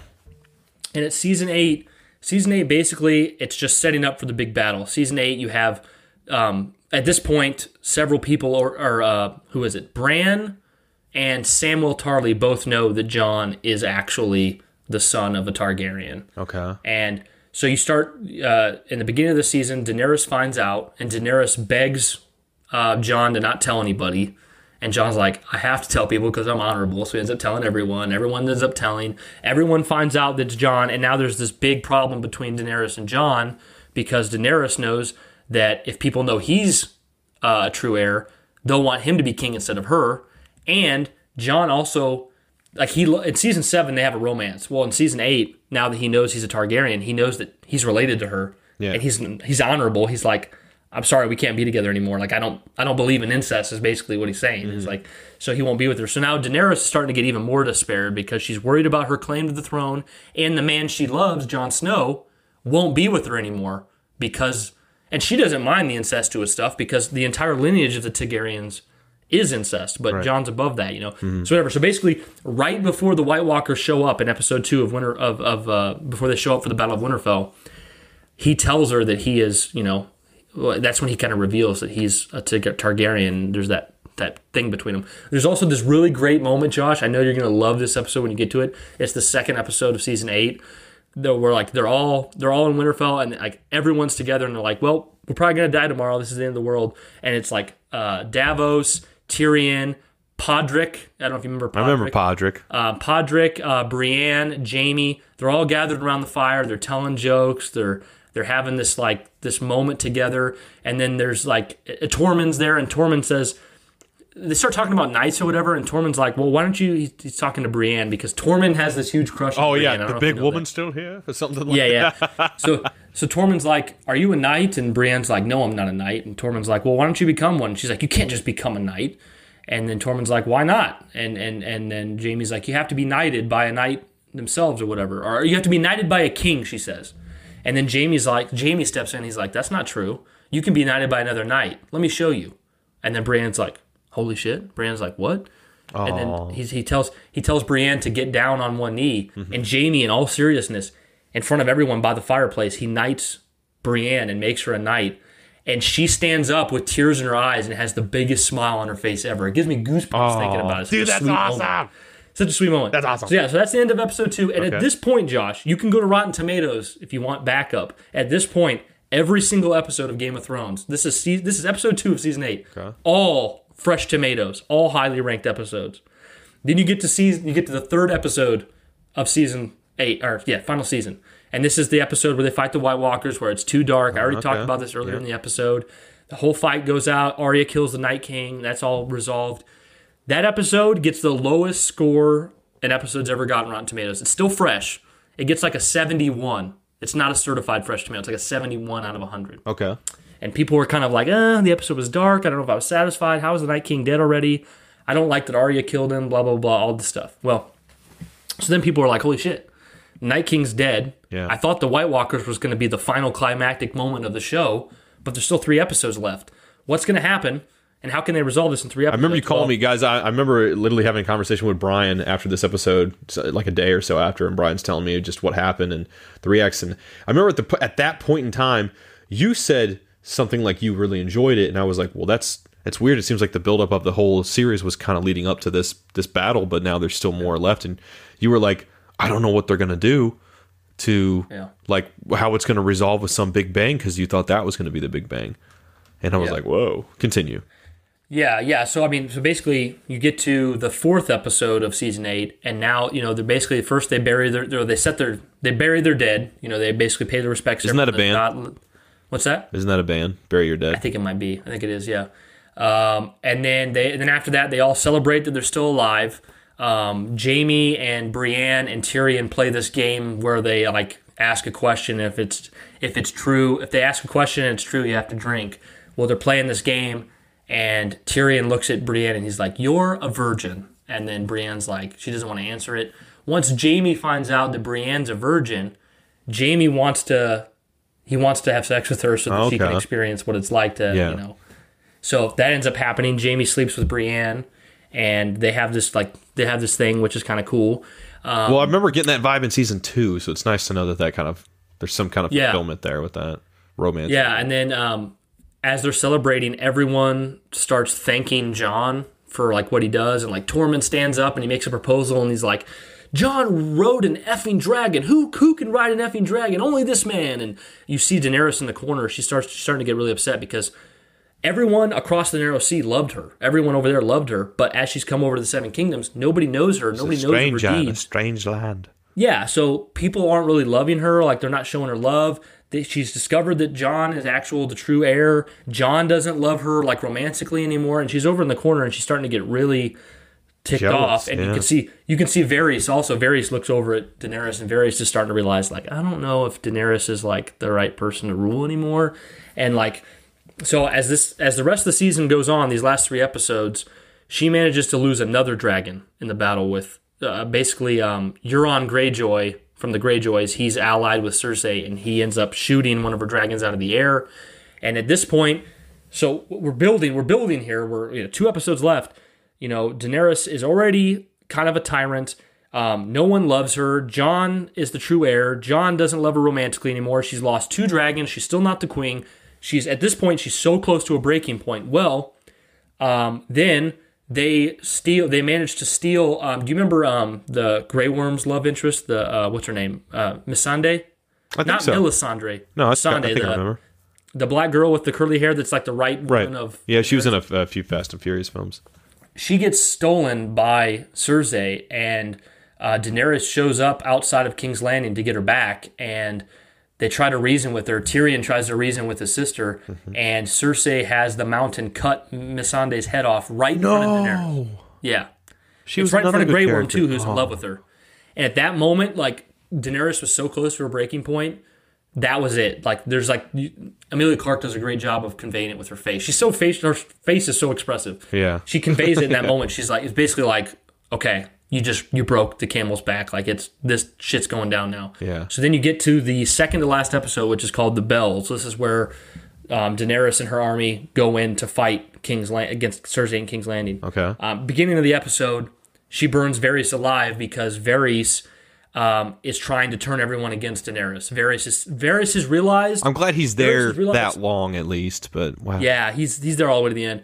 Varys has realized that Jon would be a much better king, and that Daenerys is not level-headed, so he tries to convince everyone that Jon should be the king. And then Daenerys starts having his little birds, or not Daenerys, I'm sorry, Varys starts having his little birds try to poison Daenerys. He tries to have her killed because he knows that she's going to be a tyrant. And the thing is, all the way to the end, Varys says, like, the thing he cares about is the realm. He wants what's best for the realm. He doesn't care about who's king or whatnot. So he's trying to poison Daenerys. Well, Tyrion, because Tyrion's still underneath Daenerys, he still believes in her. No. Tyrion has to go and tell on Varys. Oh. Yeah, he's like, I gotta be honest with you, like, he's trying to go against you. He's trying to poison you, like, Fuck, man. and it sucks because, and Varys knows it too. And right before Varys is gonna get burned alive, Tyrion goes up to Varys and he's like, I'm really sorry, and Varys is like, I understand Damn. you did what you. Varys is like, I understand you did what was best. I really hope. And then right before I'm there Varys right now. dies, he's like, Yeah. Right before Varys dies, he tells Tyrion, he's like, I really hope at the end of this you were right and this was the right move, because I'm basically he's saying, like, it's worth being burned alive for if you're right and, like, Daenerys is the one who's going to bring peace. But I hope you're not wrong. So then goes into the whole King's Landing battle, and they managed all of her advisors, all of Daenerys' advisors, Tyrion, Jon, they all managed to convince her, if they ring the bells at King's Landing, admitting defeat and throwing down their arms, will you promise that you'll stop attacking the city and just become queen and just stop attacking the city? They managed to convince her, yes, they'll do that. So they go and they go to fight King's Landing, and they're winning easily because she's got the Northmen, she's got the Unsullied, she's got the Dothraki, she's got her dragon. They're completely sacking King's Landing. There's no hope. People are being burned alive, and they ring the bells. And it's not Cersei who rings the bells. Cersei won't give up power, but they ring the bells. And when they ring the bells, Daenerys stops. She's on her dragon. She lands on top of a building, and she realizes the bells are being rung. And she realizes that she promised that she would quit attacking if they would just throw in the towel. All the troops have laid down their arms. Jon and Grey Worm have stopped fighting because they see that all of Cersei's army has stopped fighting. And there's this moment where it's on Daenerys' face, and she sees that she's about to become queen, and she suffered so much, and no one loves her, and people are running scared She's from alone, her as she's right, burning basically. the city down. She's alone. And she has this moment where her face, you can see she audibly snaps, and she just basically just says, screw it, and she flies deeper into the city and just starts burning innocents alive. Just starts burning them. Okay. And she just starts killing everybody. And then Jon is like, goes to Jon Snow. He's like, Jon Snow's like, it's like almost like he swallows. He's like air trapped in his throat. He's like, holy shit! Like, she's just burning women and children alive for no reason now. Right. And then Grey Worm, since he's loyal to Daenerys, he's like, screw it. He picks up his spear and he just throws it right into Cersei's army. And Jon's like, no. And then they start fighting. There's just so much bloodshed and death. Jaime makes it up to Cersei, and he finds an underground passage, whatever. He gets up to Cersei, finds her, and they both know they're about to die. Cersei and Jaime are like, they're both sad. They're holding each other. She ends up burning the what do you call it? Like the throne room down that they're in. Rubble falls down, kills Jaime and Cersei. Also, we get what everyone wanted, Clegane Bowl. You get to see the Hound going up against the Mountain in a one-on-one battle. Yeah. They fight on the stairway. There's like this whole fight, and it basically ends with like how the Hound cannot kill the Mountain. He's like stabbed him in the freaking brain, and he's not dead. And eventually, the Hound just runs. Isn't he like a full zombie speed. kind of? Half alive, half zombie, almost. Yeah. Frankenstein. And the Hound basically just runs, Frankenstein's grabs him, Yeah, and knocks him off into a fiery pit. So it's kind of like poetry almost. It's like the hound dies by killing his brother by falling into a giant pit of fire, which, the hound was burned. His face was burned by his brother. That's earlier in the show. Poetic justice. So basically, when that episode ends, Cersei, Jaime are dead. The hound's dead. Luckily, before the hound died, he convinced, because Arya was always building her list, and like Arya's like, I'm gonna kill the queen, I'm gonna kill Cersei.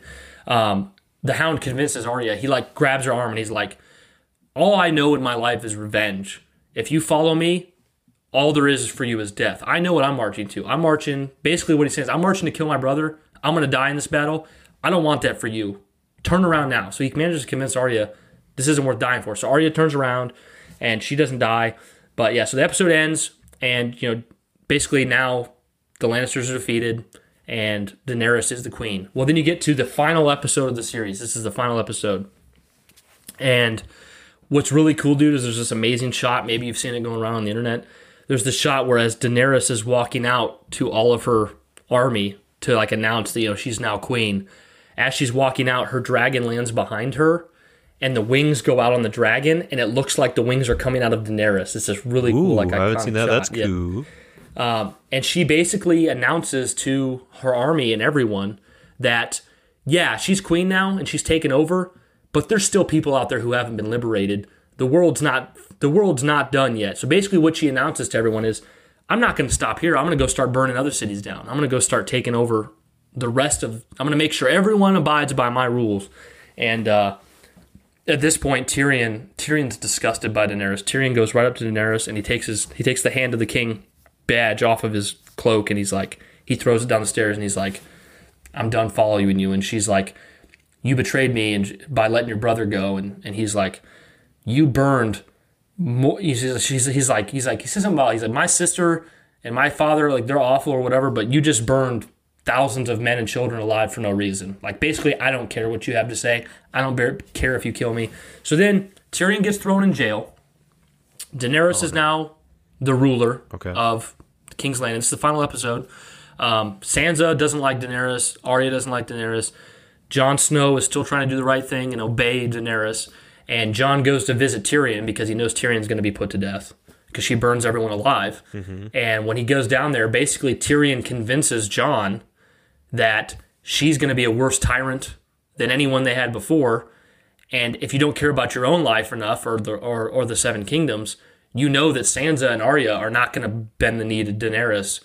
So your whole family is going to be killed if you don't do something about it. He basically tells Jon, he's like, she's in love with you. You're the only one that can get close. Wow, that sounds very much like what happened in season 1 with Eddard Stark. Yeah, basically. Wow. It is kind of mirrors that. Jesus. And he's like, basically, you're the only one that's going to get close enough. You have to kill her. And Jon Snow's like, I'm not going to do this. And he's like, if you don't, your sisters, everyone you loved, it's over. So basically, he goes up to the throne room, which is like destroyed now. The Iron Throne's still sitting there. Mm-hmm. The throne room's destroyed. And he starts talking to her, and she's like begging him to like, let's rule together. Let's be in love. Who cares what they say? Anyone. She's like anyone who says otherwise will die. And like and then Jon's like, she says, we'll make this world better. We'll make this world good. And Jon's like, well, how do you know? Jon's like, how do we know that our version of good is the right version of good? How is their good not better? And she's like, interesting. Our good's better because it's us saying it. She's dissenting even further into madness. Great argument. And then so she goes in to kiss Jon, and Jon kisses her, and as Jon is kissing her, he stabs her in the heart and kills her. So Daenerys is dead. Wow. And at that moment, you hear, like, off in the distance, you hear her dragon, like, realize that she's dead. And he flies up, and he comes down, and he lands, and Jon is just standing there ready to be burned alive because he thinks, he just killed Daenerys. He's like, this dragon's going to burn me alive. Like, he's going to kill me. And the dragon is like, you can tell, he looks down at his mom and sees that Daenerys is dead, and he looks over at Jon, and he's, like, pissed. And he gets ready to breathe fire, and you think he's going to kill Jon. But then he just starts breathing fire into the Iron Throne and melting the Iron Throne down. And melting it into just ash. And basically it's like the symbolic moment where like the dragon loved its mother and can tell the only reason she's dead is because she was obsessed with this damn throne. Like it's because of the Iron Throne. So he just keeps breathing fire onto this throne until it's just molten lava and ash and it's just gone. And the thing is, the throne was originally forged by a dragon, so it was like deforged by a dragon, which is so cool. Ooh. And then the last dragon, Drogon, he picks up Daenerys' body and he just flies off. Like no one knows where he went. He just flies off with Daenerys' body. And then it kind of cuts time ahead a bit. Okay. And it doesn't show how Jon got imprisoned, but I think you can pretty much guess, knowing Jon, after he killed Daenerys, he probably went and turned himself in. He probably went and said, like, I was killed. So it kind of goes ahead a little bit. Okay. What's that? I said interesting time jump. Yeah, a little bit of a time jump. Jon's in jail, and all of the lords and ladies of Westeros have convened together to decide what they're going to do with Jon and what they're going to do with Tyrion, because they're both in jail, whatever. And I'm glossing over a bunch of stuff here. Right. Basically, they decide that, house names are part of the problem with like kings and queens, like they're being house names. Yeah. So they decide that Bran should be the king because Bran is now the three-eyed raven. He has history of all of Westeros. He knows what's happened in the past. He knows what's best for the realm. And Bran can't have children anymore. So if Bran becomes the king, he's not going to be interested in his own self-interest because he's the three-eyed raven. And he can't have children. So the Starks, it's not like the Starks are going to be the lineage of kings because Bran cannot have children. So Bran becomes the king. Once again, skipping ahead here. Bran becomes the king. They sentence Jon to the wall. Bran wants Tyrion to be his hand. So Tyrion's a hand. Bronn the mercenary that's always with Tyrion. Yeah, I liked him. He becomes the master of coin. Ooh. Brienne becomes the leader of the Golden Company. Oh, wow. Of Okay, King's Landing. so she lives. Good. And what's so cool, dude, you'll love this part, is because Jaime died. And even though Jaime was with Brienne, left her for his sister, and died, there's like earlier in the show, Jaime was saying how he wanted to be remembered for good works, and he doesn't have any. Well, at the end of the show, Jaime opens up the book, and she writes all of the good deeds of Jaime down in the book. Cool. Which is so cool. Is it implied at all that like maybe like she got pregnant from their session of like? Nah. Okay, I was like wondering if the name. No, she was in the love with legacy. him. I could say if Jaime would live on. It's cool though because when she writes in the book, you can very much tell she's like she knows he was far from perfect and it was a tragic ending for him, but he was a good man. Like so, she files that stuff in and whatever. That's cool. Davos becomes master of ships. Oh, he lives. Good. Good. Samuel Tarly becomes the like Meister Pycelle, Pycelle from earlier. He becomes that role where he's master of like the books and records and all that stuff. Makes and sense. What's kind of cool Very is fitting. they write a story of what's happened, and Sam shows the book to Tyrion, and the book that he hands to him is called a song. It's called the Song of Ice and Fire. And Tyrion starts to just thumb through the pages, and he's like, "Where am I mentioned?" And then everyone looks around, and then they look at Sam, and Sam's like, "I don't actually think you're in the story. Like he's not in the book." What the fuck? And Tyrion just shuts it like, basically Don't like, care. This is my life or whatever. And what's I kind of love as they fade out, this is the last time you see these characters, as they fade out from like the table with all of them talking, they all start to kind of go into their typical tropes. Like Bronn's like, I think we need more brothels, and then Brienne's like, I think we could do without brothels, and then Tyrion starts to tell a joke about a brothel, and then it just kind of fades out. And then it goes to Jon, and he's saying his goodbyes to Sansa and Arya and Bran.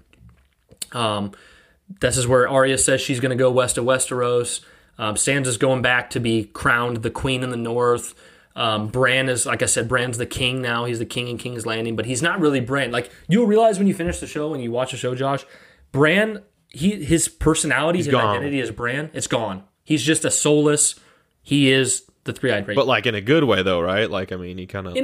I know a you said good he's way, like but more Bran- kind of gray because he's like wanting to do what's best for the realm, but like... Yeah, he doesn't have any. He doesn't choose sides. He just does what's best for the world. But like Bran as a personality is not really existent anymore. They actually have a scene earlier, like a season or two ago, where like somebody's like kind of thrown off by the fact that he doesn't have a personality of Bran anymore. But anyways, so then she's queen. She's Sansa's Queen of the North, and then Jon goes back to the Wall. And I love how the show. I love how it ends because he goes back to the wall, and as you know, the wall's been destroyed from the Night King earlier, so the wall's like half destroyed. And like the Night's Watch is still there, but the Night's Watch it's not really like as serious as it used to be, and the wildlings are also there now. So when he shows up, Tormund and Ghost, his direwolf, are waiting for him.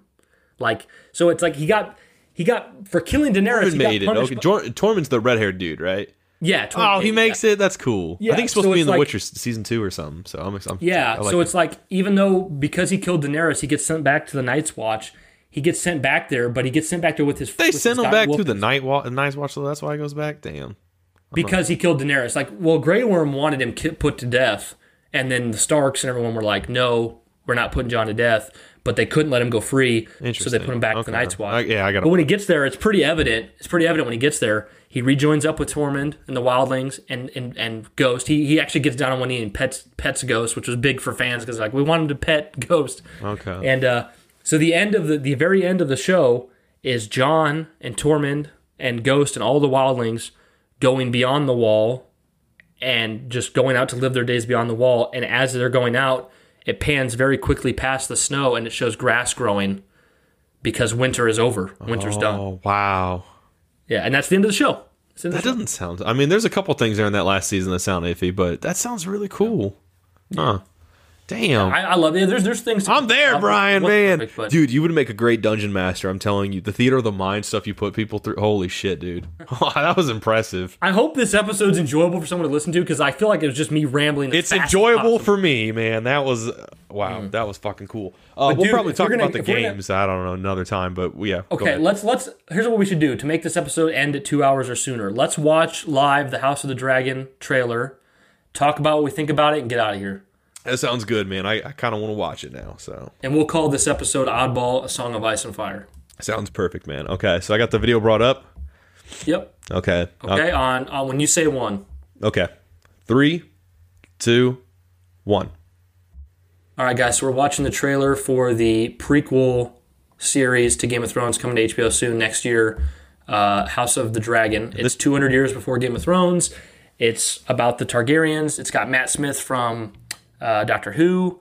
I'm sure if you're interested at all in the show, you've probably already seen the trailer, but we're watching it right now. So, Brian, what did you think though when you flipped out, right?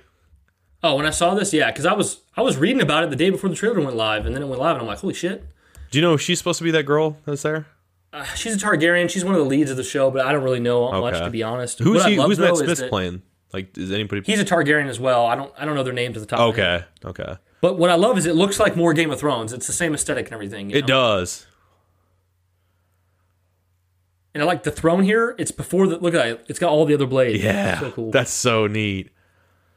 Yeah, this just came out 4 days ago. Yep. Well, Yeah, the so not- trailer did. Not a lot there. I saw some people make fun of it because it's called Game of Thrones: House of the Dragon, but they got to have that familiarity. Yeah, hell yeah. Otherwise, people are gonna be like, "The fuck is this? It looks like Game of Thrones." And then someone's like, "Well, it is." And they're like, "Well, it doesn't say."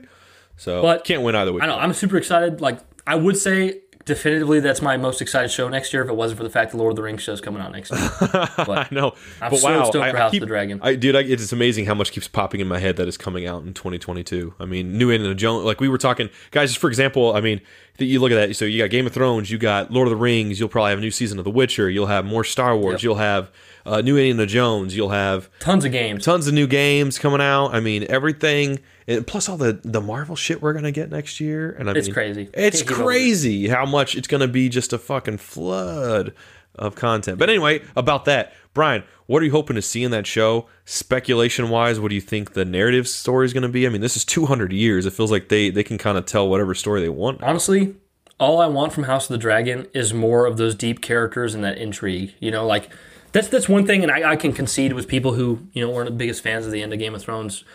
In the first 4 seasons, there is so much depth to those like conversations between two people where they're both trying to outsmart each other, and the scene will just go on for like 5-6 minutes. You forget how of them much trying- time has passed because you're so like they just go. They're just everyone's so smart and so keen. By the time it gets to the end of the show, there's so much more importance put on the White Walkers, the dragons, the final battles, that there's less of that. Okay. So if House of the Dragon can just give me good, interesting characters that have good, interesting conversations and dialogue, I'm going to be in. I don't need it to do anything more than that. And the thing is, it's based on the book Fire and Blood by George R.R. Martin, which is completed. So however long this show goes, it's got a complete beginning, middle, end. It's done. It's finished. So this is still an adaptation. It's not just original. This book's already out. Interesting. Book, yeah. Okay. So very interesting. It's finished though. So there is going to be, for people who complain about it not following like the book material, it's all there. Like it's is it done. one book? Yeah. It's just one huge book. Yep. Interesting. Yep. If you had he managed to get that done before he finished the actual main. Yeah. If you had to guess, how many? Also, Josh, I forgot to mention the final book, which he hasn't even finished the second to last book, but the final book is called A Dream of Spring, which makes the ending so cool that you see the grass pop up in the snow. Yeah, no, that's pretty cool. He's like, the last page of my book, there's going to be grass that sprouts from the ground. I'm like, okay, yes, good to know. How long? If you had to guess, Brian, how many seasons do you wager House of Dragons will be? Less than 5. I'm going to say 3 or 4. Okay, interesting. And if that manages to do really well, they'll probably do another spinoff. If it doesn't do that well, they'll probably just put Game of Thrones to rest for a bit. Man, yes. Yeah. I'm actually surprised. Like, there's a part of me that wants to believe there's such a huge fan base for Game of Thrones still out there that they're just kind of being quiet right now. Mm-hmm. But the other part of me is going, man, it seems like no one really cares. So I'm kind of surprised that they managed to get House of the Dragon out. I hope it doesn't suffer budget-wise because of that. But, dude, I'm there for it. It looks like it's right up that same alley of quality, man. Yeah. And just more of what I love. Yeah, and you know what? Actually, since we got a few minutes, we're going to try to go for 2 hours. I will say about the video games, Brian and I have not played the Game of Thrones game from Atlas, I think it was, developed by them, so we don't know too much about that. Yeah, just kind of like a movie tie-in type. Yeah, he plays two different protagonists, one on the Watch, I think one in King's Landing and stuff like that. Haven't played that one, but then there's the Telltale game, which Brian played some of. I beat myself, I think actually just before Brian's wedding. It was right before or after, but... I love that game. I never got to finish it. Played as House Forrester. I'm not even sure if it's fully canon now, but I thought that game was fantastic, and it left me wanting more. And it was so dark. It did the same thing with characters that were nice and likable, would get killed in the most horrific ways. And it always began with an intro, just like the show, and you felt like you were participating in the show. I mean, it's so well done. Exactly the way I would want to play a Game of Thrones game. So yeah, I mean, I love the franchise, dude. I think there's a bunch of fair criticism to be made. I think there's a bunch of ones that have been made that are completely unfair. I think they both exist. But for me, dude, I just love it. It's my favorite IP underneath Lord of the Rings. It goes Lord of the Rings, then Game of Thrones, and yes, I want to say it just for all of you. I want to just rub it in. I love it more than Halo. I love Game of Thrones more than Halo. I would trade the original Halo trilogy if that's what it took to keep Game of Thrones. Oh damn, Game of Thrones. Oh damn. Yeah, like I like I'm older now. Game of Thrones is something I'm more interested in. I love Game of Thrones. Of course, I love Halo. I don't want to give it up, but I like Game of Thrones more than Halo. Like, just bar none. I got to ask you this, when Infinite's really popping out. I just got to see, because I'm sure you'll say the same. Dude, I guarantee. Yeah, I got to see, man. I got to see. But what's your top 3 favorite seasons, and what's your top 3 favorite characters? Top 3 favorite seasons is season 1, season 4, and season 6. Season 1 because it's perfect and it's the beginning. Right. Season 4 because I would say objectively it's kind of the best. Season 4 has no mistakes. It's just you got super high quality. The Oberyn fight, Joffrey's death, Tyrion's, all that stuff. And then season 6, Battle of the Bastards, Jon coming back from the dead, amazing stuff. Top 3 characters: Jon Snow, Tyrion. Who would be my third? Eddard Stark. It might be Eddard, even though it's only one season. It's hard because I'm sure by the end of it, it's probably forgettable in a way. I'm surprised they had the restraint. They never once brought him back at any flashback. Okay, that's actually something good to talk about, because I was always hoping that was going to happen in some way. Never happened. And it never did. The only thing we got, thought there'd be an undead Eddard in the. That's what I was wondering, because the only thing we got was the younger version in that kind of time travel thing with Bran or whatever, right? Where it was a young Eddard. Yeah, young Eddard. Nothing Sean Bean related ever crops up past season 1. Yeah, man, and my mom, that was her favorite character, and she loved Sean Bean, and because of that. Yep. And every time she'd see the intro and it'd get to Winterfell, and she'd tell me about how much she loves him. I mean, every single episode, she's like, I just miss him so much. She's like, I always think of him when I see this intro and everything, and it was so sweet. And oh man, yeah, I always thought he was going to come back somehow. I always was just hoping we'd see the return, but it just feels good to rewatch season 1 and watch Lord of the Rings before he dies. Yeah, Jesus, and he always dies in the most horrific way. He's always dying, yeah. Damn. But no, if I now to pull a Brian move, if I was going to give you my rankings per the seasons, okay? Okay. I'm going to go subjective, not objective. This is just how I feel. Okay. Season 1 through 4, all 10s. All 10s. Okay. Just simple. subjectively. Season 5, 8. Season 6, 9. Season 7, 7. And season 8, 7 again. 7 again? Okay. Someone else Yeah, is like, so- whoa, that's a 4, buddy. No, they're probably like, that's a 1. Yeah. You're probably No, right. 'cause I mean, actually. I'm wrong on Because that. season 8, despite the fact that season 8 didn't have enough episodes and went a little too quick, Mm-hmm. it gave me resolutions that I loved for my characters. It had great moments. It's obvious a lot of money was spent. It's a beautiful season. Okay, well, let's close this out. Walking me through. So the episode, you see it air, it ends. What's Brian doing? Like, are you standing? Do you get up out of your chair and do you just stand up and walk back and forth? Do you call somebody? Do you? Game of Thrones is over. Yeah, the moment that you close the credits. It felt, I don't know, I think it kind of felt empty. I was actually, Melancholy? it's interesting. This was before I got married, and I had moved into our rental house alone recently, so the house was pretty much empty. So I was sleeping on a futon, and I was in this house alone in West Virginia, and I was watching the final episode of Game of Thrones on my phone. It wasn't my TV or anything. Crazy. So I finished it, and I was just like, wow. Thank I you, was like, technology. it's hard to process that this show's over. Like that's it. Like I also had more questions still. Like I was like, who really is the Three-Eyed Raven? You know, what I kind of wanted more background I kind of want to know more about the Night King and the Children of the Forest. But the thing is, it is kind of answered already. But I still want to know more. Like, I mean, I don't think you got far enough. But they reveal in a flashback, like basically what happened is the first men, way back in the beginning of the canon of Game of Thrones, the first men were attacking the Children of the Forest, and the Children of the Forest had been living there. Children of the Forest are literally like little green people, little green kids, forest kids. They had been living there first, and the first men came over and were killing the Children of the Forest. And the Children of the Forest were losing, and they didn't know what to do. So they took a piece of Dragonstone, and they used magic and pressed the Dragonstone into a human and created the Night King. And the Night King then created the other White Walkers and because the White Walkers themselves are created from the Night King turns humans into White Walkers that are alive. Like that's why Craster in season 4 he sacrifices the babies. He gives those babies to the Night King because he turns the babies into White Walkers. But then you have the Whites, which are just undead that he reanimates. Dead people. Interesting. So basically, the Night King was created by the Children of the Forest to fight the first men, but then the Night King and the undead end up being more formidable than the first men. So then the first men have to work with the Children of the Forest to push the Night King and the White Walkers back to beyond the wall. So then, basically, by the time we get to Game of Thrones, like current time, the Children of the Forest are all gone, and the White Walkers are the biggest threat that's ever been seen. Wow. There's also this really cool theory that's never, who knows if it'll ever be proven. I mean, George R. R. Martin would have to write it, but there's this theory that everybody worships, like in the show, there's all these people that worship like the Lord of Light, and the Lord of Light's the one that brings Jon Snow back and stuff. There's this theory that the Lord of the Light doesn't actually exist. It's just Bran going back in time and changing events. Oh, I was gonna say, wasn't he a character that's alive a lot longer in the books? Who? The one dude, I think he takes over. Like he's in there for a little bit in like season 2 or 3, but I think he gets like kind of killed off, and then he's in the books a lot longer. I mean, I don't know. I don't know what character you're talking about. I can't remember his name. I swear he got referred to as that, but it's been a while. Oh, the Three-Eyed Raven? No, I don't know. I'm forgetting his name. Okay. Anyway, That's but fine. then you have also in the books what's her name? Caitlin Stark is like, what's she called in the books? Lady Stoneheart? Yeah, The whole thing? Yeah. Yeah, there's a bunch. I mean, truth be told, like, there's another character in the book that they just fused into Sansa. Oh, So, like, a lot of stuff that happens to Sansa happens to this other character in the book. oh, okay. But the one thing that gives me a little bit, like, I can't say because I didn't read the books. I only read, like, a bunch of the first book. But Erica's read them all. And Erica's a huge, book nerd, and she reads so She's many more books. of a book purist than a.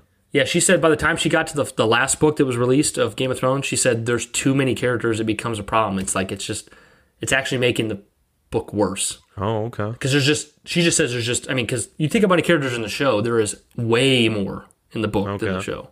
So, Well, I definitely wasn't. But yeah, I don't know. Definitely didn't enjoy like when I was reading the first book, jumping around so much. I don't prefer that. In a lot of books. So yeah. as a final thing, it's my favorite show of all time, my second favorite universe. I would give the show as a whole a 9 out of 10. it's not perfect, so I can't. There's no such thing as a perfect show, but like it makes enough mistakes, it can't be a 10. But it's a 9 out of 10. I love it. Completely respect people who don't like the show, and respect people who will never come around to it. But I just would like what I don't respect is when it's like really crazy criticisms that are like, come on now, be real here. Like, and the people who tell me that like because of the last 3 episodes, the show now owes them all their time they spent watching the 8 seasons before. I'm like, you were entertained, you enjoyed it, you bought the merch. It's not real anyways. It's all make believe. Like just have fun. I think the beautiful thing is that everyone was so emotionally invested into the show that they could get so upset or get so excited. Truly the last water cooler show, the last one. Yeah, you're right.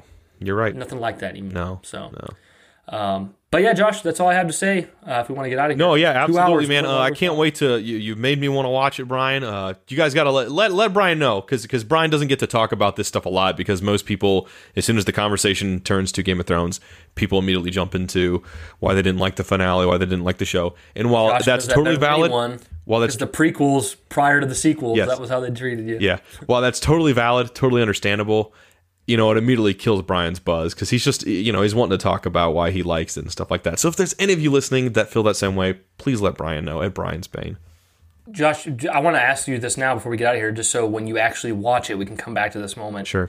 When I was relaying the story to you, off the top of your head, what strikes you as the worst thing about how the show resolved? I don't like that somehow, like right in the last, like the second to last episode, basically like after Daenerys is killed and pretty much everyone is like, yeah, this bitch is whack.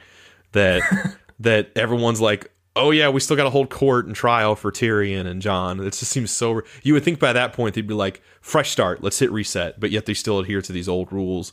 It's just strange to me. Yeah, but I have to see the context. I think it's really because all of Daenerys' army is still around despite her being dead, so they kind of have to do that because the Unsullied and all the Dothraki, all of them are still there. If they don't go through the motions, like I said, I got to see it in context because when you say that, that makes a lot more sense actually. So. Yeah, and to be fair, I don't think there's anybody out there who would say that if the show had an extra 10 episodes thrown in the middle somewhere, it would have helped. It would have given because, like, for instance, like I think Daenerys, her turning mad, I think it was clearly telegraphed. Well, I think it made a lot of sense. But if they could have given her another 4 or 5 episodes, that would have been good. And I could see how the Battle of Winterfell thing is like underwhelming in one sense. But I think because I'm so used to like knowing that it's a thing now, like how it happened, I've just acclimated to that, so I don't think about it now. But like I can see how that was kind of upset because it does feel like the show's building to it. But you said it was almost like a whole episode. It's like 90 pure minutes of battle. Yeah, I mean, so I don't know. I mean, essentially you probably get as much battle with the White Walkers as you do with Sauron almost in Lord of the Rings, if I'm being honest, screen time wise. But I mean, it makes sense. I think. I mean, the thing that people thought for the longest time was like, oh, I get it. This show is about, everyone's worried about their own political intrigue and their own stuff. But in the meantime, in the background, the White Walkers are coming, and that's the real threat. That kind of was true, but it was also kind of something else. It was like, yeah, the White Walkers were the real threat, but at the end of the day, like all their bickering and over power and rule is still what caused the most damage. It was still the biggest issue of the show. It was that, and that's what's so great. Well, I do like that it sounds like it still came down between the triple threat of like the Starks, the Lannisters, and the Targaryens. Like it really came down to that those 3 families, everything kind of like once Robert Baratheon dies, everything kind of like opens up, and then there's all the power struggle, and then it slowly, it spreads out for a while, and then comes back pretty quickly from the sound of it to these core 3, and then that stuff kind of gets resolved. So it feels like because of the events that happened, a lesson was actually learned. Because if you go to the origins of the series, like I said, with the Children of the Forest, the first men come, and the first men want to rule. They want to be in charge. They want to take over. They start killing the Children of the Forest. It's because of that insatiable desire, that need to rule and to take over and to be in charge, that the Children of the Forest created the Night Walker, the White Walkers and the Night King to begin with.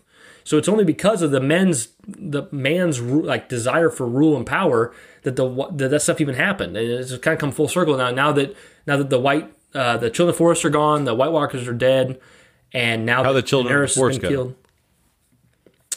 They were killed off by They were being killed off by the first men, and then they were being killed off by the Was that the stuff from the Hodor episode and everything? I can't remember. I'm talking. They were mostly killed off way before the show started. I got you. To your credit, There is one left Yeah. in the show, but that one dies too. Okay. So Okay. Gotcha. yeah, but yeah, it's just kind of full circle. Man, But anyways, awesome. man, Erica told me, my wife told me, guys, before I started this episode, she said, I know you and Josh, there's no way it'll only be 90 minutes. I said, babe, it's only over Game of Thrones, it's not Halo, and we want to make it a quick episode. There's no way it's going to go past 90 minutes. She was completely right. I'm going to have to hear about it as soon as I get off here. You were right. Anyways, guys, thank you so much for listening to this episode. We're so glad that you guys came and listened to us talk about Game of Thrones. Hopefully, it provided some interest for you, and I really hope that there's someone out there listening who says, you know what, I used to love that show. I hope that Brian and Josh made me, I hope maybe they, I can't even, I'm tripping over my words, guys. I want you guys to say, let me give this another shot. Maybe it's not as bad as I thought. I would love to hear that. I hope that happens for some of you guys. Thank you for being here on the Sacred Icon podcast, and as always, Keep it sacred.